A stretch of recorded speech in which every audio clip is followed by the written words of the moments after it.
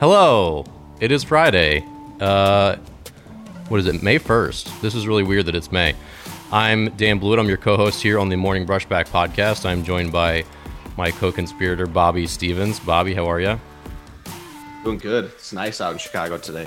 It's not nice out over here. It's been raining. It rained all day yesterday, rained all day today. We have a great guest today, Bill Moneyball Murphy. That's his Twitter handle. It's funny, but Bill Murphy was a former Major League pitcher, was in the Moneyball draft by the Oakland A's, so interesting story there. Also played a ton of time in the Japan leagues. I don't know why I just said it like that. I was going to say Chinese league in my head. Murph spent time over in Japan and Taiwan. After his Major League career was done, he and I were teammates in Camden, New Jersey for maybe parts of 2 seasons. It blurs together. But a very accomplished pitcher, spent a lot of time overseas, has a really interesting story, so he's going to be on the show in just a couple of minutes. But Bobby, we've got some new things going on. What's going on with the show? Well, if everyone hasn't already noticed, Dan forgot how to host a podcast, so I'll have to take over now. I have. Yes. We're switching Tuesday to Tuesdays and Fridays, maybe a little bit of different format. Talk on some more current events, have some guests on, but a little bit less frequent, a little bit more quality. Well, the quality is going to hopefully continue to be the same. It's going to be better. Superb. It's going to be better quality. We're going to get Dan some editing lessons. It's going to be amazing. Exactly. No, but we're dropping down 2 days a week so we can do some more things with the podcast. Right now we have a lot of clips and a lot of little pieces of content from each show that we want to kind of disseminate. And as a two-man show, we're just sort of like running a little thin. So like Bobby said, the quality of the overall everything we put out, we believe on Twitter and YouTube and here in podcast land, for those of you listening there, will just be a little bit better. But everything else about the show is going to continue. And also, for those of you who have left us a review on iTunes, I greatly appreciate it. I saw a couple really positive ones today, so thank you.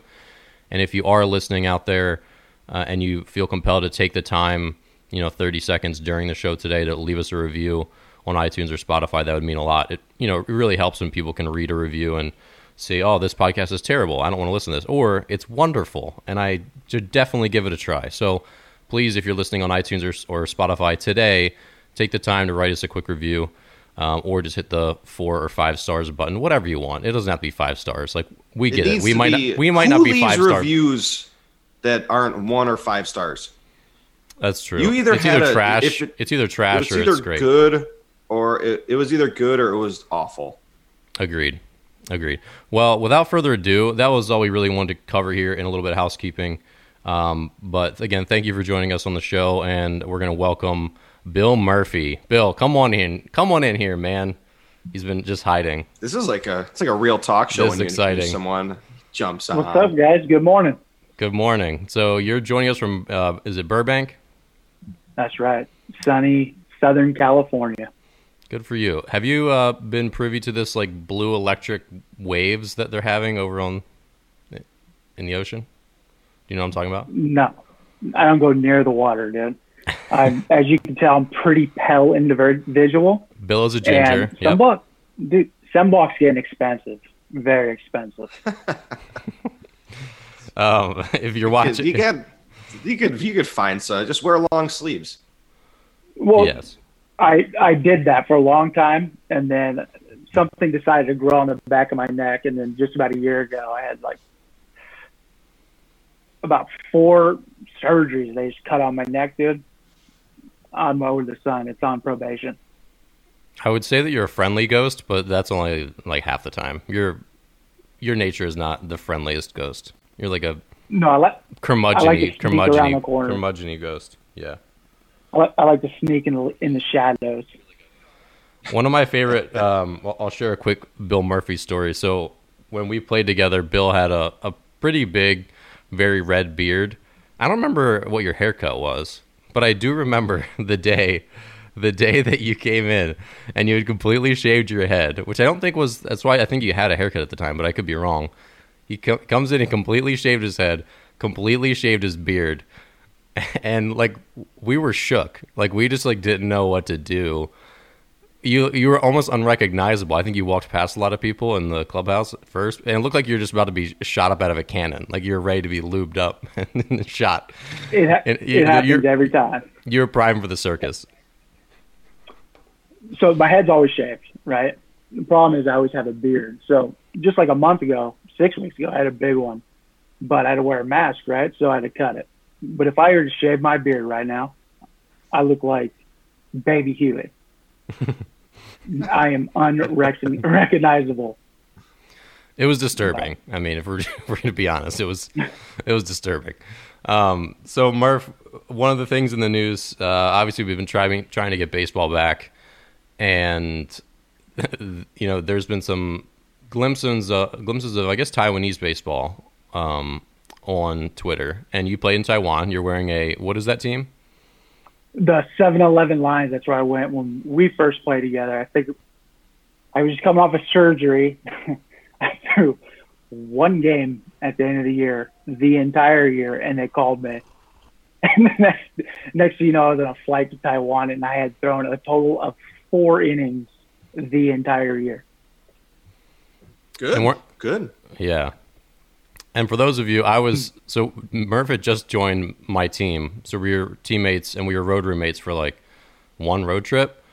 And all in road trip, 1 week. One road trip. And then he's like, hey, Blewett, I just got this offer to go play in Taiwan for like $14,000 for the month. Should I do it? And I'm like, it was that easy for you? Like, and that much money? I'm like, can I impersonate you?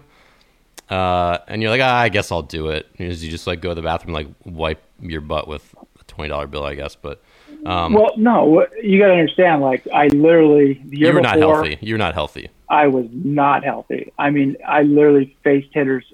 I flew out to Camden because you guys needed a pitcher, and they're like, "Hey, we'll fly you out here and throw a bullpen. If we think you look good, then finish the season with us." Came out there. Through a bullpen, they're like, okay, you're going to pitch the first game in Sugar Land, Texas. And I'm like, what? And they're like, yep. So I went out there, threw, I think, 4 innings. And next thing you know, I had an email. It was Taiwan. And I'm just like, what? And Dan, I just met Dan. I'm like, what do you think? You think I should just go and attempt blowing out my arm? Because they still had 2 months left of the season. We had maybe 3 weeks. So I was just like, all right, I'll do it. And I just, next thing you know, I was like, I need to stay for one more game in Sugar Land. There's a 7-game road trip there, right? Yeah, something like that. Pitched the first game, and then pitched, I think, the last game, and went 6 innings. Next morning, I was on a flight to Taiwan. So how did you do in Taiwan? That's the real question. Actually, I did fine. I mean, which was a shocker too, right? Because they were in a playoff race, so I got there, and I knew a guy, Nelson Figueroa. He played a little bit in the big leagues. I played with him with the Blue Jays, and I was shocked to see somebody I knew. I didn't know anything about the Taiwanese league, and it was really awkward when I first got there because they brought me there, and Nelson had been there for a couple years, and he got released. And then he stayed there the entire time and was fighting with the team about his release and getting paid money. So it was a little awkward, but I pitched fine. I mean, I think I got roughed up a couple times, but it was pretty intense, real hot, a lot of travel. It was a tough there's only 6 teams in the Taiwanese league. If I it's 7-Eleven, the Sheets Hyenas, the Wawa Gooses, the what's another gas station I can rattle off? Amoco. Yeah, the Amoco Knights. That's pretty much the name of the team, yeah. And it's a sketchy place to be. Well, so talk a little bit about the difference, because you played in Japan and you won a ring there, which is super cool. And like Taiwan pays really well for, especially compared to like the regular minor leagues, like guys there. What's the typical pay scale in Taiwan? Well, you have to understand. So when you go and play overseas, no matter where you go, even if it's going down south, everything's very hush hush, right? No one really knows what you're getting paid. They don't want you to tell anybody because that's just how contracts stack, right? So my first experience was in Japan, and you want to go into like the whole Japan thing, or do you want to just talk? Let's go into comparisons both. Of them? Yeah, let's talk about both. Okay. All right, so Japan was like I was just coming off of it was a 2009 year. I was going to get married, and we were literally at a rehearsal for my wife and I's wedding, and I got a phone call, and they're like, "Hey, can you go to Japan tomorrow?" I'm like, "What?" And I'm like, they're like, we want to try you out, see if you make the team.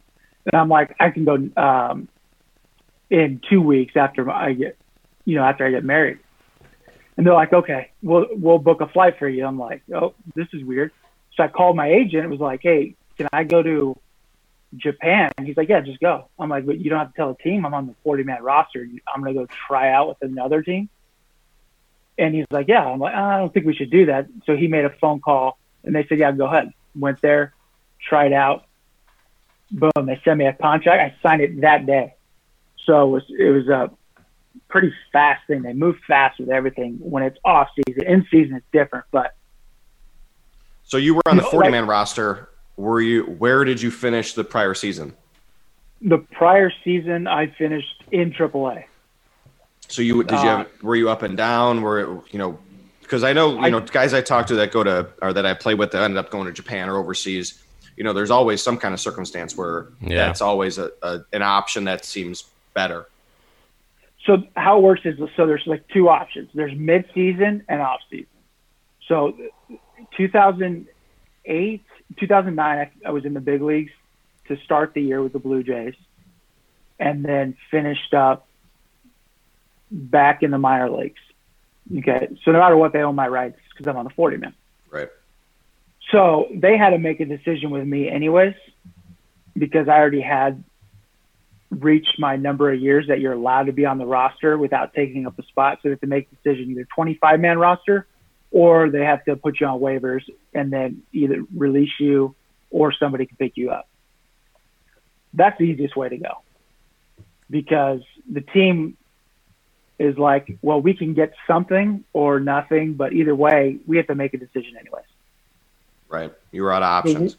You're right. You're out of options. So the team had no problem. They let me go. And I don't even think the Blue Jays wanted anything. They were like, well, we weren't going to keep him. We don't want to stop Bill from going to play. So please go, Now being there, my first year, we were they try to get players all year.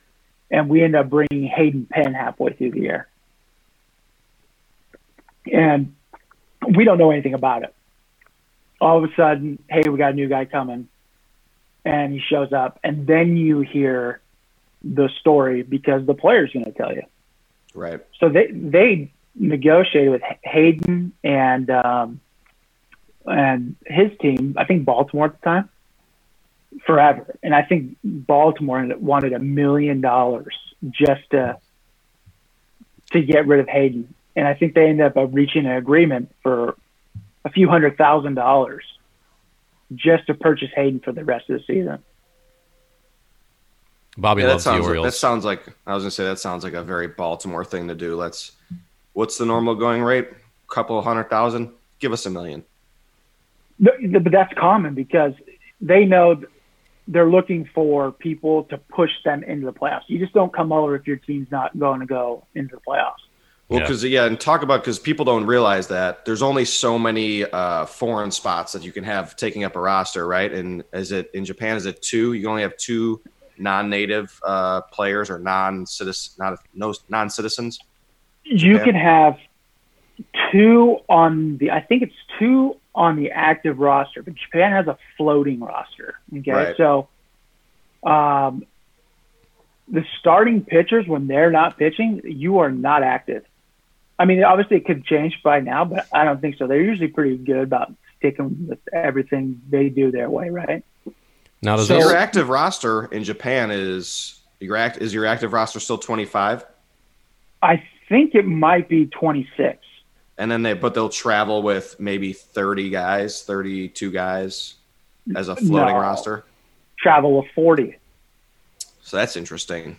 Because it's a big bus. Not all the time, but so you don't travel really together, right? Everyone takes the bullet train and they just show up randomly on the way there. But you have scheduled times, because the way it is like BP there too. It's a rolling BP. So if we have BP here in the States that start at 3:15, they'll start the first group at 3:15, and then guys will start filtering into the clubhouse from home maybe at 4 o'clock, because they're not BPs not until 4:30. So it's really weird with those kind of things, but everything starts with, so they bring guys up from the minor leagues that just got done playing all day. They'll show up at the our ballpark. We'll take BP, all kinds of stuff, and then they say, "Oh, we're going to use you today. We're going to use you today. You guys stay. The rest of you guys can go ahead and go home." So it's a lot of people that could be in the clubhouse at one time. It's interesting though. It's an interesting, dynamic. It's a lot different than what we do here. It seems, as a player, I feel like I'd like it. More opportunity, like more people. Especially if you're not one of the guys, if you're not the starting shortstop, you still have a chance to be there based on whatever the manager feels that day. You do. And the thing is that they have one minor league team. Okay. And that consists of 100 guys. And that's the same thing. So you'll go to practice there in the minor leagues, and there's just people everywhere. There's 50 pitchers running, all kinds of stuff. And then everybody eats lunch, and then whoever's on the roster that day stays. Everybody else sleeps. And that's just how they operate, because Japan's not a big place. It's like the size of California. So it's probably smaller. And there's not very much space. So the minor league complexes are tiny, and they all live in like dorms until you get older. And then if you have a family, you can leave, but majority of them all stay in dorms. That's interesting. So were you counted against the roster limit, even though you're a ginger and you don't have a soul? I mean, how does that work? So there's a rule for foreign players, any gaijins, right? So I think it's like 5 total. It might not even be 5, but obviously some of those guys could be in the minor leagues. They could be young guys from Latin countries usually, or other Asian countries, and they're in the minor leagues. So you can have, I think, 3 guys on the main roster, but I think 1 has to be inactive. So usually they have starting pitchers. You're always inactive, because I'll pitch one day and then I'm not even allowed to be in the dugout the next day. The game starts, you go work out. How'd you feel about that? Chamber. Do you feel sad or feel happy? It's weird, right? It's weird, because you're in the clubhouse. You could stick your head out of the clubhouse, no uniform, can't go in the dugout. But you get a lot of stuff done afterwards, sauna, and then you got to go home. And that's the 5th inning. Just take off. Road games, stretch, take BP, play catch, boom, get on the train, go somewhere else. Say, what's the travel like? Are you guys staying in the other towns? Is that bullet train just after the game, shoot back home, go back the next day? No, you play, your series, you'll stay in those towns in a hotel. The thing is that everyone wants to leave at different times. The bullet train, like when we're going somewhere further, usually everyone's on the same bullet train, but they run back to back to back. So it's not that big of a deal. So me and Hayden and Brian Corey, we would all travel together with our interpreter. We would meet him at the train station in Tokyo, the central train station, and then we would just go to our destination. So the local trains where you can just hit Tokyo and then you just shoot you off to other areas in Tokyo, you're only like an hour and a half away. And then taxis, dude, like they use taxis nonstop. So they have they just give our interpreter a piece of paper and they hand it to the taxi driver. Like, oh, okay. And they just write down what it is, and then they'll turn it in to, I don't even know who. And then bam, it's over. Just turn it into, just throw it in the air. Someone will find it. They'll pay you. I'm not kidding, dude. It's like a piece of they do everything on a piece of paper that will just have like total, and then I don't know, and they just write it down. And I think they just hand it off to like the secretary of the team. Like they know when you're coming, so they're there. So it's, you're talking like you have an interpreter and everything. I mean, people don't really realize when these younger guys from the islands come, or, from South America, wherever they're coming from. That's what it's like when they come here. But they don't get an interpreter for English. They just basically like throw them in the wild, figure it out. Wear it. Yeah, wear it. Yeah. So how different was it? I mean, did you learn some Japanese? Maybe a little bit, obviously, but how hard was it to just everyday life? It's actually very easy. Yeah, in your face, Bob. Look, well, he's redhead. He's good at stuff. It's the big leagues in Japan, right? So what does that even mean? Except this is the difference, okay? The big leagues in Japan, you play good, they treat you really good. You play bad, they treat you really bad. There's no love it. It's like New York. Between. Right. So if you're doing well, like they'll do anything for you. The people in the community, you go to a restaurant, you're intimidated because they'll either have a picture, you can't read anything. But once you go to a same place and go to another place, they start to know you. They know what you want.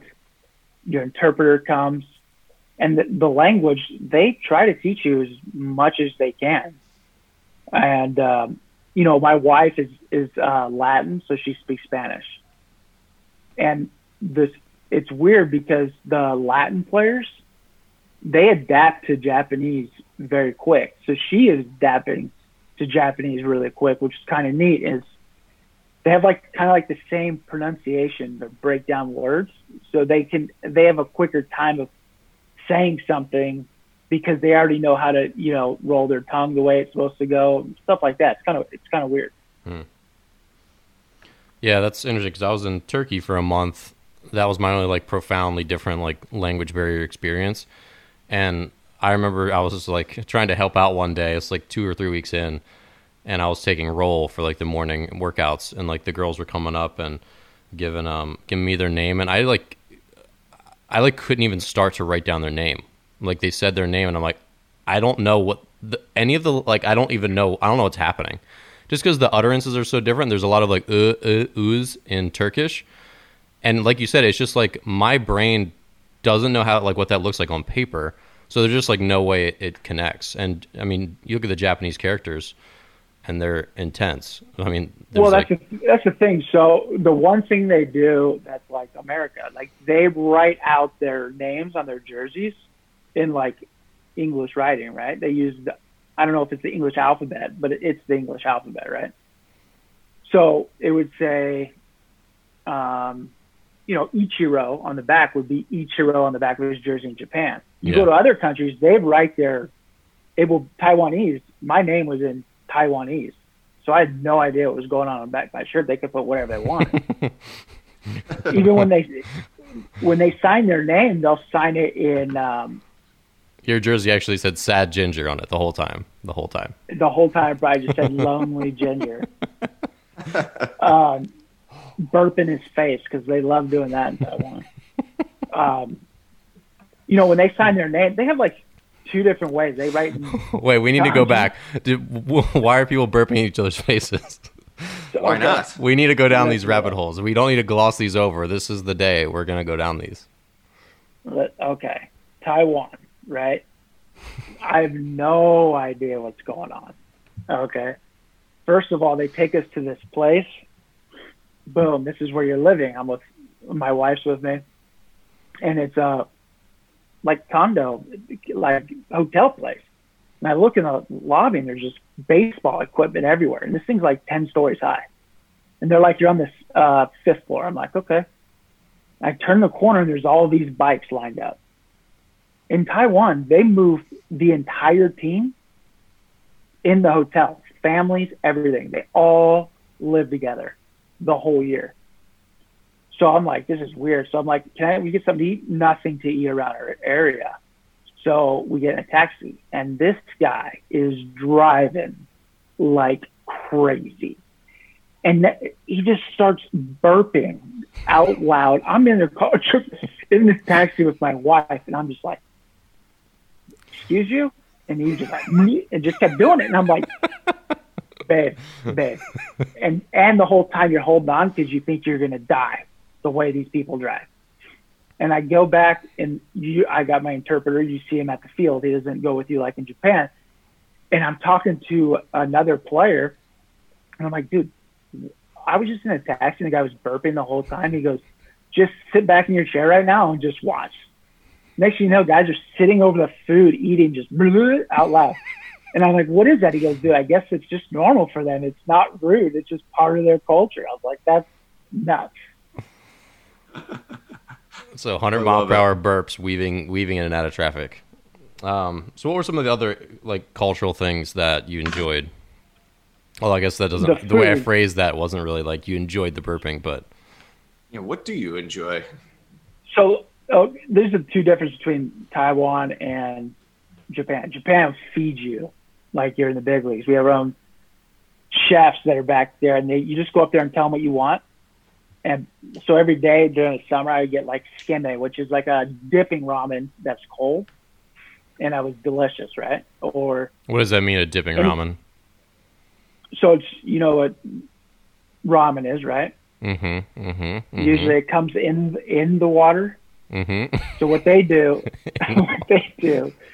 is they make the ramen, right? They're making it back there, and then they cool it down, and they put it on a plate, and then they'll give you a little dipping sauce with like a soyu on the side, and you take those little thin noodles, dip it in. I'm super into that. So it's kind of like you're very into that. It's really good during the summertime. Seems messy. Seems real messy. I'm gonna mute Bobby. Come on, dipping ramen, like the noodles are all over the place. No, they're not. They're not. They make them to perfection. So your noodles, it's not like spaghetti where they just fall off your fork. They have like a little stick to them, so they stay together.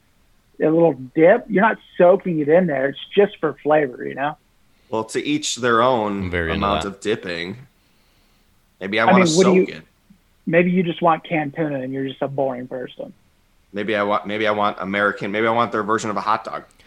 Bobby's marinating tuna in Malort right now as we speak. So I played in the Czech, and you're talking about like the food in the Czech. Czech really doesn't have like their own cuisine. They've got goulash, which is essentially like a stew, and they've got what they call kebab. Like when someone tells you kebab, what do you think it is? A shish kebab. Yeah, like a stick with a skewer with some meat and vegetables. Well, that's not what it is in the Czech. In the Czech, it's like a Chinese takeout box with like fries, coleslaw, some meat, and then like a healthy, push down of whatever the sauce is. So like we're out one night late, and like guys like, you want to get a kebab? And I'm like, oh yeah, sure, I guess. Like their late night food is kebab. And I walk up, and this guy gives me a box full of garbage. I was like, what the hell is this thing? I go, where's the stick? Where's the skewer? He's like, and then the people in the Czech, they're like, what are you talking about? Like, this is a kebab, you idiot. That's pretty much Taiwan. Taiwan is there's no one there that wants to help you. Okay. It's just like, what is going on here? You have no idea what you're eating. You're walking down the street and you're literally flipping a coin. They brought in the clubhouse, they brought us separate meals from what the players ate. And I'm like, what is this? I got like a little bento box, right? And they're like, oh, this is for the Americans. Those are for the other players. So I'm like, no, I'm eating that stuff. And they're like, no, you don't want to eat that. I'm like, no, I'm going to eat it. And they're like, yeah, okay. And they're like, you're not going to like it. I go, what is this? And my interpreter goes, you don't want to know, but I suggest you stick to that bento box. No, thank you. What was it? Was it a cat? They wouldn't tell me. Oh, come on. I promise you, dude. It's so. Do you guys ever play like in Mexico or Dominican or anything like that? I haven't, no. So, Taiwan, I go to use the restroom the first time. There's no toilet. You got to do a little squatting. Yeah, that's a lot of the world. Yeah. Right, but Japan has it, but that's for people that want to use it, and you know the difference. Okay, and they clean up after themselves. Taiwan, dude, I had to hold my breath. Okay, the floor, it's like groundskeepers, like it seemed like they scraped the dirt into the clubhouse to clean the field to make it look nice.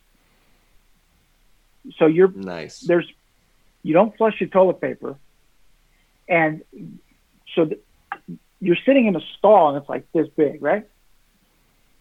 And right in front of you is a tiny trash bin filled to the top with everyone's toilet paper, and you have to try to use the restroom.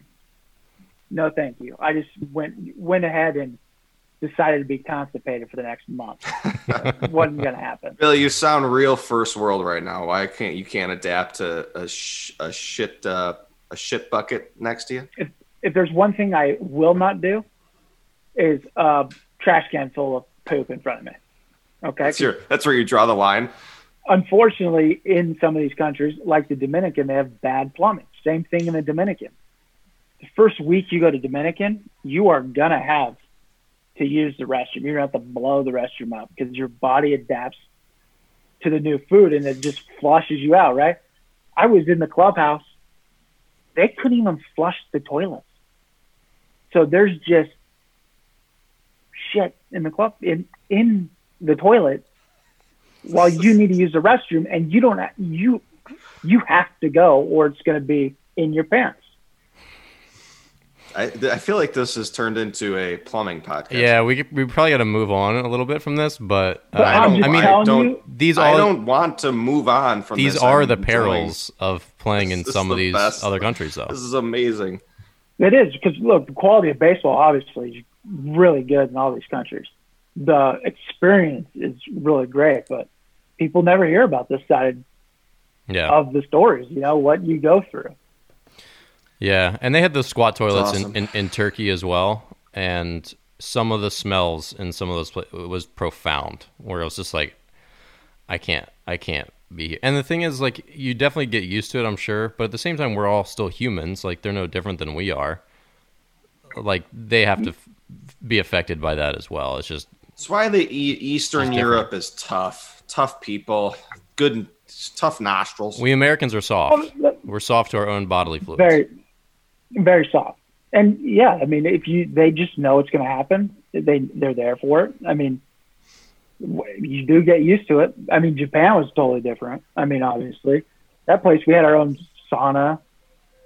We have hyperbaric chambers. It's just there. Like a holographic butler or something. I'm telling you, man, that place it was really special. Man. I would have loved to have been there forever, but it was just, we were there for that earthquake, and that just changed a lot of things for us. Yeah. So let's talk about a little bit of the stuff that's going on in Major League Baseball right now. Two of these are notable that I want to get your opinion on. Number one is netting and the fan experience from, let's say, Japanese baseball to American baseball. Can you compare and contrast the two? And how boring is American baseball compared to, like, Asian baseball? Oh, so during postseason or the World Series, American baseball is next level because they're loud, screaming the entire game. And that's when you really highlight baseball, right, is in the postseason. Yeah. In Japan, they're very polite people. They're there to root for their players, and that's it. They're not heckling, okay? So in the stands, for every hitter that comes up, you have a band, or you have just your section on half of the stadium in the outfield that have a theme song for every player when they come up. And they sing, and then you hit, and it's almost not quiet. It's like you hear chatter in the stands, and then the other team will start cheering for their pitcher, so then it gets loud. So that's all you hear all game is like pretty much cheering for one guy or the other guy. So that's like the main difference with fans is just they're there purely because they love their team and entertainment for their family. Americans go to baseball games to get hammered and see if they get to see someone run across the field. Hell yes. So like Japan, they come there, you interact with the players. So I live right next, or the fans, I live right next to the field, so they would know when you come out of the clubhouse, and they just stand straight line, and they just want to high five you while you go by, right? While you go home. They don't ask for autographs. They don't ask for anything. Really? They just want to see you. When you're at the field, it's kind of like they know, like, now you're working. Now, can I have your autograph? And it's like, yeah, of course. But, I mean, you see these people every day because you're next-door neighbors with them. They know where you live. So the fan experience is they're both obviously amazing. I mean, MLB is like nothing like it, but in Japan, it's like all you're doing is listening like a competing like drum line, dude, the whole game, which is also really neat. So how do you feel about netting? Because I know they have netting pretty much all the way around the from like foul pole to foul pole. Is that right? So every part's a little different, but yeah, they have netting all the way out, and especially they try to cover the first layer of the seats, right? And which I don't understand. Like we have netting behind home plate, which is the tickets everybody wants to buy, or they want to buy ones where they sit behind glass in a box, right? So you'll never, after 1 year of netting or your first game, you won't even notice it. Once people stop talking about it, you never notice it. Plus, netting's thinner now than it ever was. Like, they have some really high-tech fibers now where the netting is, like, so thin, you almost don't think it would be safe, but it's like, I can't remember what the fiber is called, but it's like I think it's called Dyneema, which is a climbing fiber that they use for super lightweight climbing ropes because it's crazy strong. It's, like, stronger than Kevlar and all that stuff. And, yeah, like, some of these new nets they've installed are just, like, they look like a spider web. There's, like, nothing to complain about. No, I mean, there's another thing they also do that probably could benefit the U.S. is that in every section they have a security guard, right? And they also have someone that is in charge with a helmet and a whistle that pays attention to the game. So if there is a foul ball or a line drive into the stands or even a home run, like 4 different people that are responsible for that section, they're blowing a whistle. So everyone in that area knows, well, that's our section. Look out if they're not paying attention, which is a huge benefit because not everyone pays attention. So if you can't hear a whistle on the other side of the stadium, right? So it's not going to freak you out.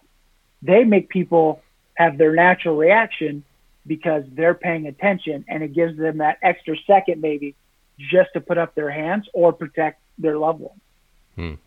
So there's clearly some thought behind fan safety, whereas in the major leagues, it's just like, you paid your ticket, deal with it, right? Like, well, that's the thing is like, I don't think it's so much about the club, right? It's about the fan. The fans are the ones that are like, you got to remember, majority of your tickets up the line, those are season ticket holders. Okay. So they're the ones that are saying, we don't want the net there. We don't want the net there. Yeah. I guarantee it. They blame it on MLB, but they also have a product they're putting out on the field. So I guarantee it's the people that own those season tickets are like, I don't want a net in front of me. So you brought up a good point, like something that we could do here with the whistles and stuff. What would you change if you had to take something from Taiwanese baseball or Japan baseball and bring it here? Like, what's the big change you think you would suggest for the MLB? Well, look, just put the nets up, all right? What you can do is they have them in some stadiums in Japan. They'll have a section right on the foul lines, okay? So you can charge a little bit more. They sign a waiver. You put helmets and gloves in every chair, and they call it like the thrill-seeking area. So you're literally like right there, and line drives are, so it kind of like shoots out where it depends on the ballpark, but they go like this and they shoot out and they'll put stands right there, and people know what they're getting into and they go sit there if they don't want to see the net. Mm-hmm. Besides that, nobody notices the net. Yeah. And then also what they do is if if you're on offense or you're the home team, it's kind of different, but people want foul balls or players to throw balls up. Players can throw that up every time. But what also they do in Japan is to keep people locked in, like they just start throwing dolls in the stands if they hit a home run or something like that. So just interaction. You just got to stop talking about the nets, do it, and nobody will notice. Gotcha. What about, so how do you feel about, since you were in the Moneyball draft, which at that point didn't really affect you, you're just part of like, you were one of those guys, in their first draft. How do you feel about the analytics wave of baseball? Do you like the new game? Do you watch much baseball these days? How do you feel about it in your soul? Wait, you don't have a soul. How do you feel about it in your spirit? Okay, so my draft was like Michael Lewis wrote the book, right? So we didn't know anything about it, obviously. Yeah. Like, we got drafted. And then all of a sudden, Michael Lewis, he started writing the book, and he came around, and that's how it became the name, was because he wrote the book. Mm-hmm. What everybody knew is, like, we didn't know. The analytics stuff was, at the time, being generated around the big league team. And that, I think, maybe was their first draft class with it. So it was kind of secretive of what they were doing. So they had different looks. If you look at the draft that we had a lot of guys that shouldn't have been or weren't projected to be first rounders, second rounders, third rounders. So analytics was a small thing with good ideas early, right? It was a way to save money for low teams to still have quality players with a chance to win. Now it's turned into every hitting coach, from teaching 3-year-olds to big leaguers, is like, launch angle a little off. It's gotten a little out of hand, and it's not what I don't think it's designed to be. Was these things, if you do these all in a group, these 4 things, we have a chance to win. Now it's like, you got to do this, that, and it just doesn't really have an end goal besides, my launch angle. Did they draft you because you had any special, like obviously Kevin Youkilis had an incredible play discipline, right? Like he had a really high on-base percentage in, I think it was college. Did you have any special magical talents? Nope. Only that I think I was just one of those guys that slipped in the draft, and I happened to go in the 3rd round, and they, like in the book, like they don't just mention my name. They don't talk about me. They talk about the guys like Jeremy Brown. He was a 2nd rounder senior catcher that just had an unbelievable on base percentage, right? He's the guy that slides in, or hits that home run, slides into second base at the end of the thing. He just had an amazing plate discipline. And those are the things they were looking for. They still took guys that deserved to be took in the rounds they went in if they got a chance. But if not, I'm not going to spend $6 million on my 10th pick when I can get this guy for $1 million for sure. Yeah, gotcha. That makes sense. And did that impact your career any, like as through your development? I know you weren't with the A's forever, but was there anyone talking to you about things you could do to optimize your abilities, like any of that stuff, or no? No, nothing. All of that stuff was when we first started was, okay, walks to strikeout ratio is like the main thing, just like it was for every pitcher. Mm-hmm. That was, and all still the standard stuff was get ahead. They never broke down analytics for us. That was for them to find players to win with. It wasn't for, hey, you need to do this. We already know you do it. That's why you're here. Mm-hmm. Yeah, that makes sense. So now it's getting into people are getting involved a little too much. Before it was just a tool for them to put together a quality team. Yeah, it's like what they've identified different things that they value over other, maybe projectable talent. They're using numbers like, okay, we value this and this guy's good at it, so let's take him, even if he's not. I'm trying to pull up the draft, and it looked like that draft that the A's had like 6 first-round picks. Yep.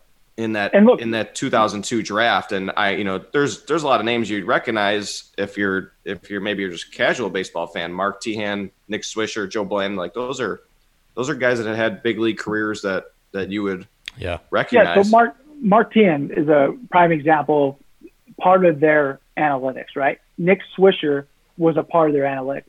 Joe Blanton was a flamethrower righty that just got every out. He was going to be a first rounder. Right. Yeah. Those other guys, they were like, you know what? Nick Swisher is a really good plate discipline guy, and let's hope he develops into having great power and plays well. And guess what? Nick Swisher started out with really good plate discipline, and then he developed power as he went through and developed as a player. Mark Tehan, great discipline, went the other way, got on base. That's what they cared about. You didn't go there to change. They knew they had good quality players that they can get at a cheaper discount, taking them earlier in the draft, because they knew that, hey, Nick Swisher, we can get him for $2 million in the first pick. Yeah. Bill, what was it like growing up as an amateur in California? Because I know there's people listening to this podcast and watching on Twitter and YouTube from all over the country. And depending on where they are, their high school, baseball playing son might be pretty good for small town Arkansas, or even like my town in Maryland wasn't really small town, and it's from an affluent, good baseball area, but it still doesn't compare to many of the baseball hotbeds. What is it like competing as an amateur in Southern California?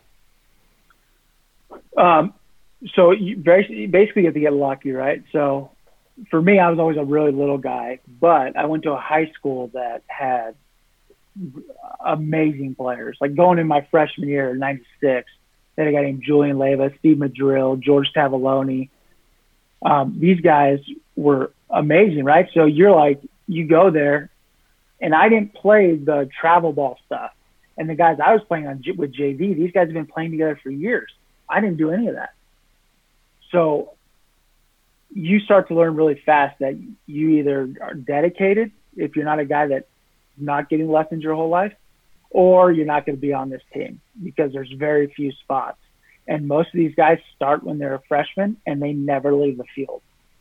So you can be a 4-year guy that never sees an at-bat, because your at-bat might be a sacrifice bunt that they needed to put you in for. Because I don't know how they do it now, but back then, you can leave the game as a pitcher and then hit and then re-enter the field. You never have to come off the field, right? So no one ever took my spot except for the pitcher. So I was the DH role when I was pitching. So I hit for myself, come out of the game, I'd go to the outfield. Right. So you either are dedicated, very early if you're going to play or not in California. And then are you willing to sit on the bench and try to beat that guy out in front of you, or come with us and get a state championship ring? Mm-hmm. Yeah, because that's a very different experience from, I think, what probably the vast majority of American kids grow up with in high school. Bobby, what was your experience? Chicago's got some really good baseball. There's some really talented high schools in Chicago. Yeah, there's one conference in Chicago, the Catholic League, that's pretty much it would be in that grouping of best conferences in the country, probably for just all sports, football, baseball, basketball, just because a lot of the best athletes can be recruited to these private schools. But my high school was small. For as much good baseball as there was just in the Chicago area, my high school was not known for baseball. It was known more for football, and which is most of the schools. But just how you said, you're bringing up in the Catholic League in Chicago, if you're a freshman and you deserve to start on varsity, you're going and you're starting, and you're probably not leaving that varsity spot. There's some powerhouse baseball schools in the south side of Chicago where they'll bring in these freshmen, and these guys will be 4-year starters, and you get, the next wave of freshmen the year after, and their parents are like, well, why isn't my kid playing? It's well, the kid ahead of them is, going to be a first-round draft pick. There's a couple first-round talents in Chicago right now, and it's I have some youth kids that go to those schools, and their parents are like, well, should we transfer? It's like, no, maybe you should just try and compete and get on the field as opposed to, just transferring because somebody might be good that plays your position. But it's competitive. It's not as nearly as competitive as probably California or Arizona, where baseball is so prevalent. Another thing is, all our schools are close together, right? There's a large population in Southern California. So we had guys that were really good players left. So my senior year, we were like number 4 in the country, really good. Our starting catcher was a first rounder. We had a guy that was a really good catcher, like touted all throughout California when he was a kid. He came to our school, left and went to our rival school and caught day 1 for them. And he just was never going to have an opportunity to play for us. Our guy was 11th pick overall, right? Our shortstop was a county player of the year. We had 7 Division I scholarships come out of that year. Guys that were really good, that say we had a guy named Richie Roa, really good center fielder, right? We needed a good center fielder. He knew that, and he knew he was fast. He went to a small Christian school, knew he wanted to play baseball after high school. He made the attempt to literally move across the street to our school and took a shot, because when we're playing, we have 100 scouts every single game. I mean, loaded. We only have seats for 20 people in the stands, right? Yeah. But we had scouts from schools and everything lining up the fences. So you're playing 1 mile down the road from us. They're coming to watch us. So people wanted to play us, wanted to come play with us. And if they did, they had an opportunity to get a chance to go somewhere else. That's what happened to me. We had a first rounder. We had a guy who went to UCLA, a guy went to USC, a couple that went to UCR. And I happened to just get bigger as I was started out 4'11", 110 pounds at my freshman year on the JV team, right? Went 10-0 on the JV team. Sophomore year, you were 4'11", and you went 10-0 on JV Southern California baseball. Just Vita Blue hammers, carving them. You have to understand. So that's the problem with JV. You have good players there, but if you're good, you're going to be on varsity, and then everybody else they don't care because they know they're never going to get on the varsity team. So the talent level is either, okay, you're the next generation, or you want to do something after school. So you have good players, and then you have not so good players. But I just all of a sudden grew and grew. And then my junior year, I was the number 2 guy behind Nick Neugenbauer, who was a 2nd-round pick. He was still 98 in high school. And I think I went like 8-0, right? And next, I was the ace the next year. And I was 5'9", and I would just pepper 85. Nothing great. I made my jump big one in college. But the reason I had that opportunity to go to college is because I got drafted at a high school lefty throwing 85. I mean, sure, I punched out like 140 guys. I mean, I punched out everyone. But I didn't throw hard, right? I think I topped out at 87. But I had eyes on me every game because we had these superstars that were playing not only on our team, on other teams, every single game. Right. And you just had like a Barry Zito hook, right? Essentially. I just a good curveball, and my catcher was first-round pick. He knew what he's doing. He just knew, hey, you're 85 in on the hands is just they're not going to hit it. Which back then was not as slow as it is today. Today, 85 is like, you're pathetic. Like, why are you on this podcast? You only threw 85. Dude, I thought I threw 100. 85 back then was fast, especially, and it's still fast for high school now. I mean, let's be honest. It's still hard if you're a 16, 17-year-old kid. But it's gas. It's not getting you drafted. But it's not getting you drafted. Yeah. No, maybe not now. Back then it did. I still went in the 23rd round. But Scout was like, Bill, just go ahead and go to college. I think you're a guy that's going to develop. You keep doing it. And I did. I gained 25 pounds after my senior year in high school.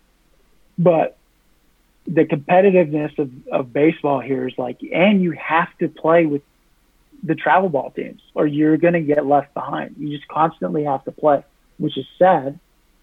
And then especially what it's turned into now with, lessons, which is sad, but it just happens, man. I had a guy, Frank Pastore, he passed away a few years ago. He's a really good big league pitcher through Flames, played for the Reds. And my pitching coach, Robert Lunetta, he's like, Bill, you just don't listen anymore because that happens, right? When you're with somebody, he's my only pitching coach I ever had in my life. And I started with him my junior year in high school. He goes, you just won't listen to me anymore. So my junior year, he's like, you need to go see the guy that I learned from. It was Frank Pastore. Frank saw me 6 times and said, you're good. I'll see you later. And at the time, he was like $75 for a half an hour. In 98, it's expensive. In 98, that's expensive. And we were in a public park. That's still expensive now. 75 for a half hour, that's still expensive. Yeah.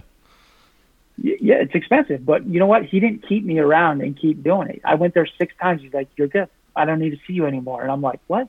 You look at it now, kids are with guys for 10 years. That's not good. Yep. No. Yeah. Well, the point you hit on, which, guy, you have to play travel like these guys. You had to play travel ball, like, or you're going to fall behind. That's in the U.S. is kind of looked at upon as like kids need to do other stuff, but everywhere else in the world, that's normal. Like you pick your sport and you go. When I referenced the Czech Republic. Like the guys I played baseball in the Czech with were the guys that couldn't make the soccer and couldn't make the hockey team. Those were the national sports. Like if you didn't play hockey, then they bumped you down to soccer. And if you couldn't play soccer, then you were like, okay, I you're guess just human garbage. Yeah, you're not worth anything. Serious. I mean, why really, do you exist? Why do you exist? But that's the norm around the world. Like we always, in the U.S., we look at soccer like this stupid sport. It's like it takes a backseat to everything we do. Yeah, it's kind of dumb. But then, okay, go anywhere else in the world outside of, go south of Texas, soccer. Go to Europe, soccer. Go to far east, soccer. Are you saying south of Texas is the soccer hotbed of America? Well, that's just I'm just saying how close. Like Mexico is right up against us, and soccer is clearly their number one sport. Like that is what baseball is big in Mexico. Don't get me wrong, but they like the national sport is soccer. Like they love boxing, or boxing, right? Well, boxing, yeah, exactly.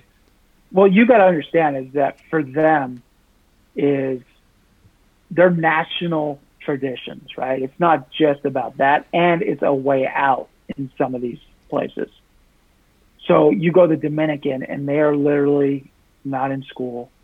They're playing baseball, right? They're in the sugarcane fields, literally playing baseball. Yep. And playing baseball on gravel dirt roads. They're not just at a Little League field, right? Yeah. So in Japan, they live it and breathe it, but they still have off seasons. I mean, their whole concept of baseball, they start playing with a really soft ball, like when they're kids. They don't play with hard balls. We play with hard balls, right?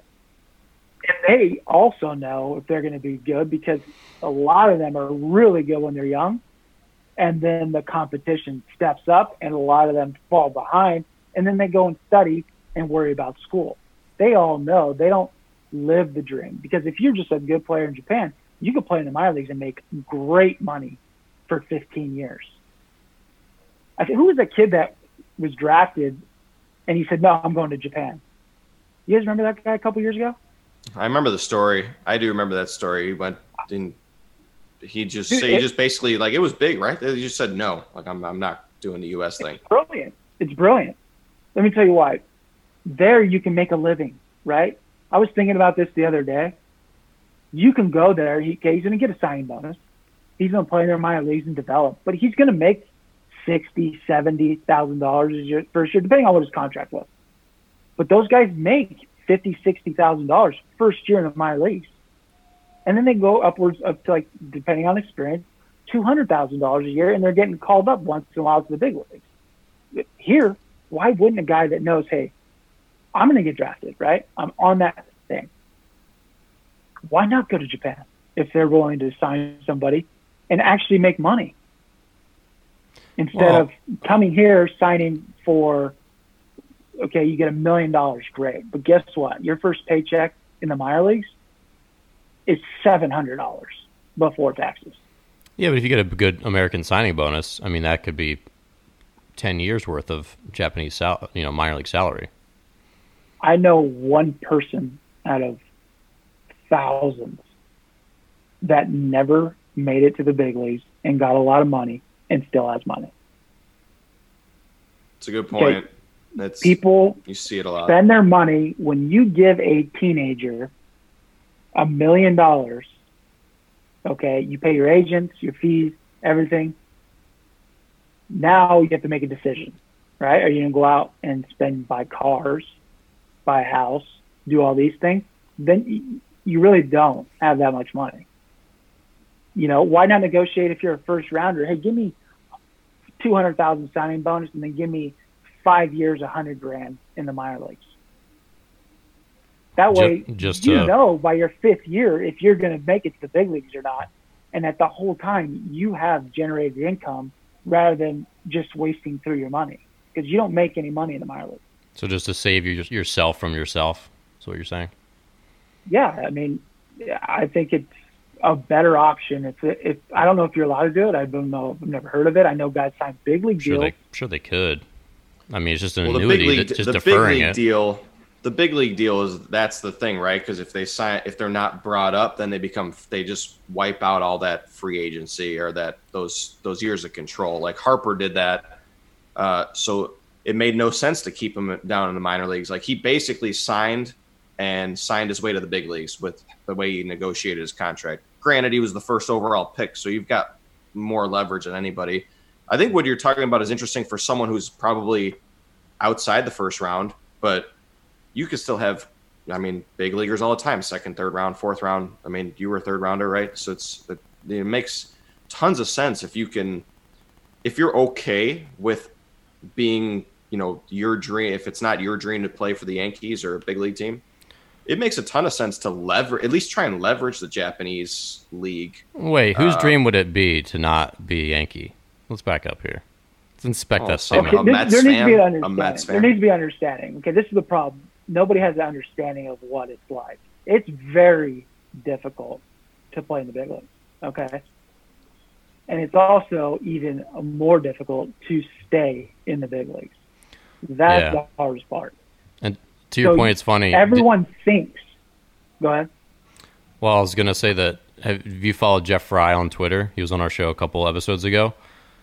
He gets attacked by a lot of people because he's been attacking people, so just like fists flying all directions.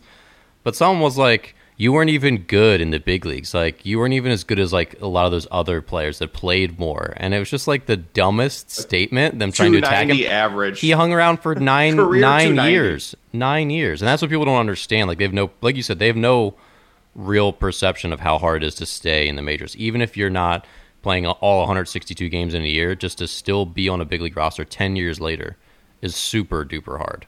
Sorry, continue. I would argue. So basically, in the big leagues, still. Go ahead. We lost you for a second.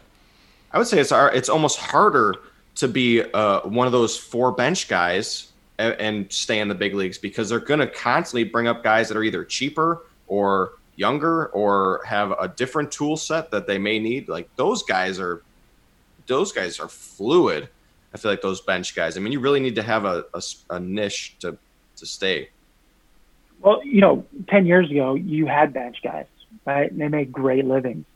They were very happy making $1.5 million every year to sit on the bench and fill in and play second base, third base, shortstop, outfield. They had those players. Now, the contract negotiation is so serious with so much money, those guys don't exist really anymore. You are a stud sitting on the bench now. Back then, if you stay in the big leagues for an extended period of time, you are one of the best players in the world. Okay. So many people got to the big leagues. Very few stay there for 10 years. Right. And it's great, but you will know after 3 or 4 full seasons of your trajectory in baseball. And if you don't, then you just are not accepting reality. So why not try to leverage a way for you to make money? If you're a third rounder, going to get $500,000, right? Well, you're going to walk home after buying a house, your car, drinking a ton of alcohol. You're going to have not enough money to pay your bills after 3 years because you just don't know anything about money. Nobody does when they leave school. Half of your parents, they don't know how to operate $200,000 chunk of money at one time because most of them never made it. So I think it would be a better idea to say, hey, I want 5 years of making $100,000 a year. Why not? You have stability and you learn how to work finances. Yeah, I think that's a reasonable assumption. So I think, like you said, there's been so many, you've seen the stories of all sports where guys spend, and even when they're in the NFL or the NBA, they're only getting 6 months of paychecks, but they're spending the same amount that they spend during the season where they're getting their paycheck in the off season. So they're basically spending $10 million as they make $10 million, then they spend $10 million as they're making $0 million, and their career ends suddenly, and there's like, oh wait, I have literally no money, a lot of super expensive things to pay for, and I'm broke, and it's a terrifying thing. In the big leagues, obviously, you can live the lifestyle with the money that you're making. The minor leagues is different because you try to live a lifestyle with making no money. And every level you go up gets more expensive, right? So you have to pay for rent, this, that. Even in the big leagues, I still have a mortgage payment in my hometown, and I'm paying high dollars for a place to live in a big league town because they're expensive city places. Yep. So guys don't understand. You're making money, it's great, but they don't realize when it's over is like that $1 million income a year all of a sudden is just gone. You still have $10,000 property tax you have to pay. Yeah. Most of them probably still have a $1,900 car payment they have to make that they forget about. It just goes, man. Well, it's funny you mentioned the jobs after baseball.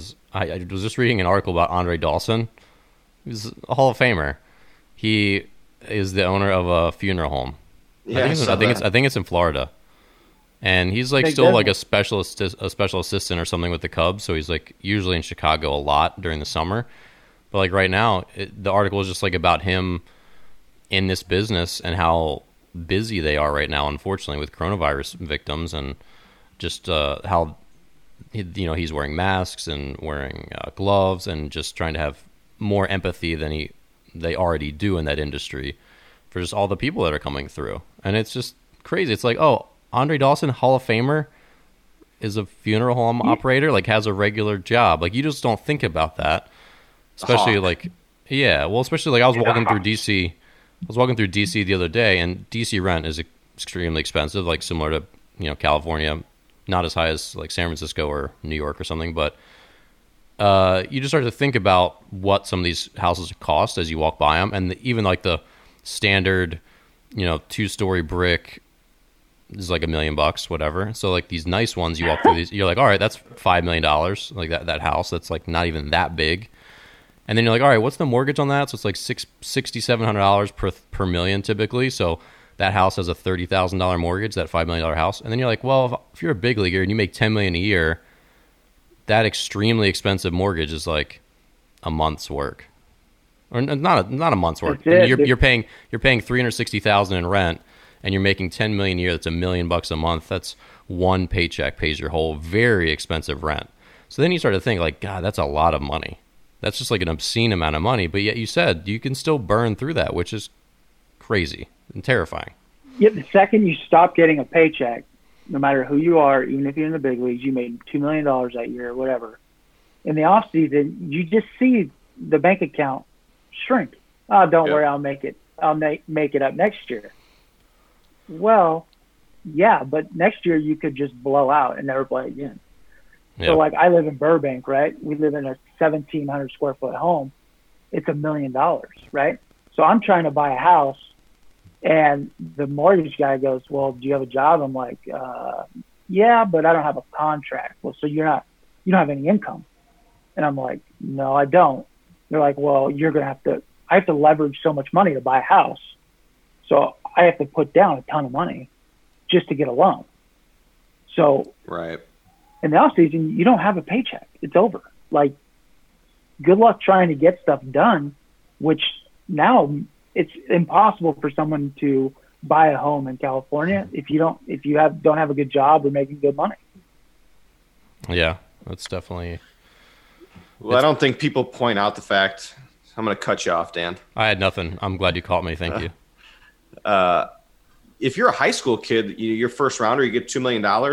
That $2 million, take all the fees out, take the taxes. We'll call it $1.5 million, $1.5 million. That's going to last you the rest of your life because you don't have any relatable skills other than baseball. You don't have a degree to fall back on. It's not like you can stop playing baseball at 25, which a lot of these guys end up doing that don't have established big league careers, and they search and they essentially need to get a job in baseball, but they don't have a degree. So college coaching isn't really something that they can pursue with, a lot of confidence. So they jump into pro ball coaching, which is a career, but those minor league coaches aren't making a lot of money. And if you don't have an established big leaguer, it's hard. You don't just jump into big league coaching. So it's not a career. It's a very risky career path. If you've got a kid, and I work with a lot of prep guys, and some of them get some interest from these scouts, and they're like, what do you think? What should I ask for? I'm like, this needs to be life-changing, generational changing money, and you need to be smart if you're going to go out of high school and take that signing bonus. I know if you're an 18-year-old kid and they're like, oh, we'll give you $400,000. That sounds like a lot of money, like you said, but chop it in half because that's what you're going to get. And if you're smart with your money, maybe it lasts you a long time. But most of you aren't smart with your money, or even if you're kind of smart with your money, how long is $200,000 going to last you? Most people, in California that have good jobs will probably make somewhere around that. Like that's a year's wage. You're talking about no college degree, and they dangle the carrot of we'll pay for your college, like we'll give you the scholarship plan. Get the hell out of here. I saw a stat. It was something less than 10% of people that get drafted end up using that money. So those teams know that that money they put aside, quote unquote, that's not being used because these kids, by the time you realize that baseball isn't for you, you're 25 years old or you fizzled out, like we don't need you anymore. Are you going to go to school now from 26 to 30? That's totally unrealistic. Where'd you get that stat from? I saw it. I didn't see it on Twitter. I saw it. I'll pull it up. I'll send you the link. I saw it not too far. Was it Breitbart? No, it was like an article. No, it was like an article. Was it Alex Jones? Was it Alex Jones talking about this? Right. It was. It actually came straight from. I trust it. It actually came straight from the White House. But it's even if that stat is wrong, I played with a bunch of guys. Bill, Dan, you guys all played with guys. How many of those guys went back to school? I could probably count. I haven't really thought about it. Of them. But it's probably, it's what, 5 years after, or what's the time? There's a time limit that starts when you're retired. You have 2 years from the time you stop playing to tap in and start your clock to use that. So if you started and then at some point continue, like just continuously take classes, even if it's not a full load, you get to tap into that money that was promised to you. Because I did. Murph, I think you're frozen, by the way. You should restart your video. Sorry, keep going. Oh, I left my junior year. There he is. I left my junior year of college, but I tapped into that to finish my schooling, which was great because it was actually kind of a source of income in the off season for me. Don't tell MLB that, but guys don't use that. We lost Murph. We didn't even get into Alex Jones with him. He's back. But that money doesn't last. That first round money doesn't last. And to make it to the big leagues, how hard he said it is to stay. This is a big leaguer. Bill Murphy, the professional baseball player, big leaguer. It's not easy to stay there, and that money does not last. Yeah. And Bob, how does that money work? In the big leagues. How does that money work? So you said you get the college money, you tap into it. You said it was like good income, quote unquote. But like, do they give you a check? Do they pay for the college directly? Like, how does that process work? So you negotiate when you sign a little bit. I went to Northern Illinois. They're like, well, how much is it to go there a year? And I was like, well, I'm on a full scholarship. I was like, it's about $18,000 a year. So they gave me $18,000. I think it was $5,000 a year or $5,000 a semester for tuition, $4,000 for housing. So what you had to do was show proof of housing, and you got your $4,000, and then you had to show proof that you were enrolled in the school. Now, the way I did it to make a little bit of money was that my college paid my tuition if I finished, because it looks good for their graduation numbers. So if I agreed to finish, they paid my tuition. So I double dipped, like, shoot me. What are you going to do? So, but that was another thing is too. Fraud. Another thing is too. They will never listen to you. Call you and be like, "Hey, your time's running out." Right? Right. No, they won't do that. Mine. So I was still all the way up till 2006, 2015 or whatever. In 2013, we had Josh Harfield was taking classes on Long Island Ducks team, and I was like, man, I wouldn't mind that. And you can sign in, and I did. I couldn't get it. I went over to Japan for those 2 years. Boom, it's gone. Yeah. Murphy, you're breaking up. I'm gonna paraphrase for the audience of what you just said. I went to get my money, and then Japan, and then money gone. Was that right?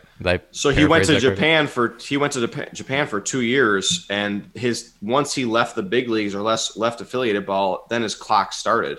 Oh. So even though he was still playing baseball, and I think looking at the Baseball Reference, he went back, in 2012, which is an interesting, I'm not sure how that works. He went back and was in AAA with Toronto. So I don't know if he gets to reset that clock based on that money, but he's right. They don't tell you anything about that college program once you start. The only thing I remember the big league club telling me was we went to spring training, and they had a deal with University of Phoenix, and they would, they offered you classes. Get a fake degree. Yeah.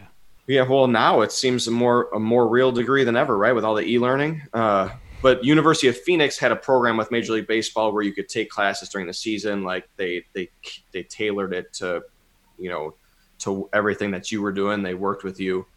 But they never said like, hey, you didn't get a letter in the off season like, hey, Bobby, you just got released, or, hey, you've only got a year left to use this college money. That wasn't a thing. Like they're not knocking on your door trying to give you money.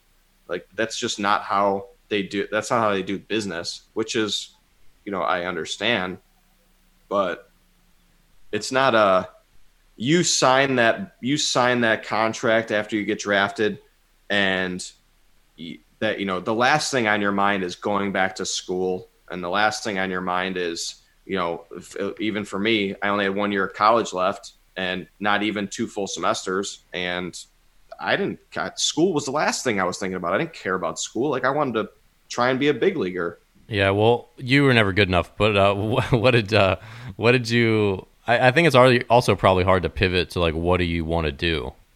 Like what are you going to study? It's like, oh, I got to suddenly pick a major. I'm like 26 years old. How did you go through that process? I had my major declared, right? Like I went to 3 years of university, but these high school kids, like, hey, you got to take English 101. You're 26 years old, sit in the classroom with the 18-year-old kid and relearn shit that you learned in, your freshman year of high school. And like all the dinosaurs' names and what? Really, who was on the ark? What else? Gen ed classes in college are a complete waste of time. Stegosaurus, Brontosaurus, Tyrannosaurus Rex. What else? You learn your colors and your ABCs. That's freshman year in college, yeah. But is this thing going to work? Oh, hey, there you are. Hello there, Murph. Dude, what's going on here? We were just carrying on without you. Wow. People were really none the wiser except for video, but, these things happen. This is one of the perils, folks, well, that's good. Of live. You're looking a little bit better now. So for those of you listening, we're here with Bill Murphy, former Major League pitcher, also pitched in Japan and Taiwan, as well as the Dominican and Mexican winter leagues. Did I say Taiwan? Taiwan? Taiwan. China, the way our president says it. No, it's Taiwan. It's not China. Got it. But anyway, some of the perils of doing this show live here on Twitter and YouTube are that sometimes the Wi-Fi just don't work that good, and then we kind of lose things. Or maybe we have a technical difficulty like we did with Matt Swope's episode 18. The first 8 minutes for me were just terrible. My mic wasn't working, and we were like, it's kind of better to go live at 9 and figure it out on the fly than be late, and maybe people just like don't tune into the show. So we don't know. But anyway, we appreciate you still being here. Murph just put his hat on backwards. You look clear now. Just relocated. Relocated to the kitchen. That's sweet Wi-Fi. Good job, man. See, this is just troubleshooting. It's life. This is how we do it. Life's happening. It's probably my neighbors have my code and they tapped into it probably. Man, you got to cut them off. You got that good 5G. Yeah, great 5G. I do have impeccable Wi-Fi here. Who are you? Put your hat back on. Terrifying.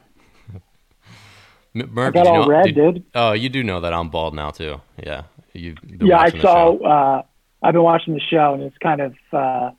It's disturbing. Yeah. Kind of scary. It's a little weird, but you know what? It's probably a better look that you just wear a hat, anyways. I have a very round head, so it works all right. Plus, I'm just super handsome, so you just like I can't really do anything wrong. You know, it's a lot of are. Yeah. So what else do you guys want to get into? Well, we need a segue. We need a segue into conspiracies. We've promised people. We've got about 40 minutes left. Bobby, why don't you lead the way on some of your nonsensical? So, for those of you who are just tuning in, Bobby he's a man of many logical fallacies. He's a man of many conspiracies. He is a ardent Trump supporter to a fault.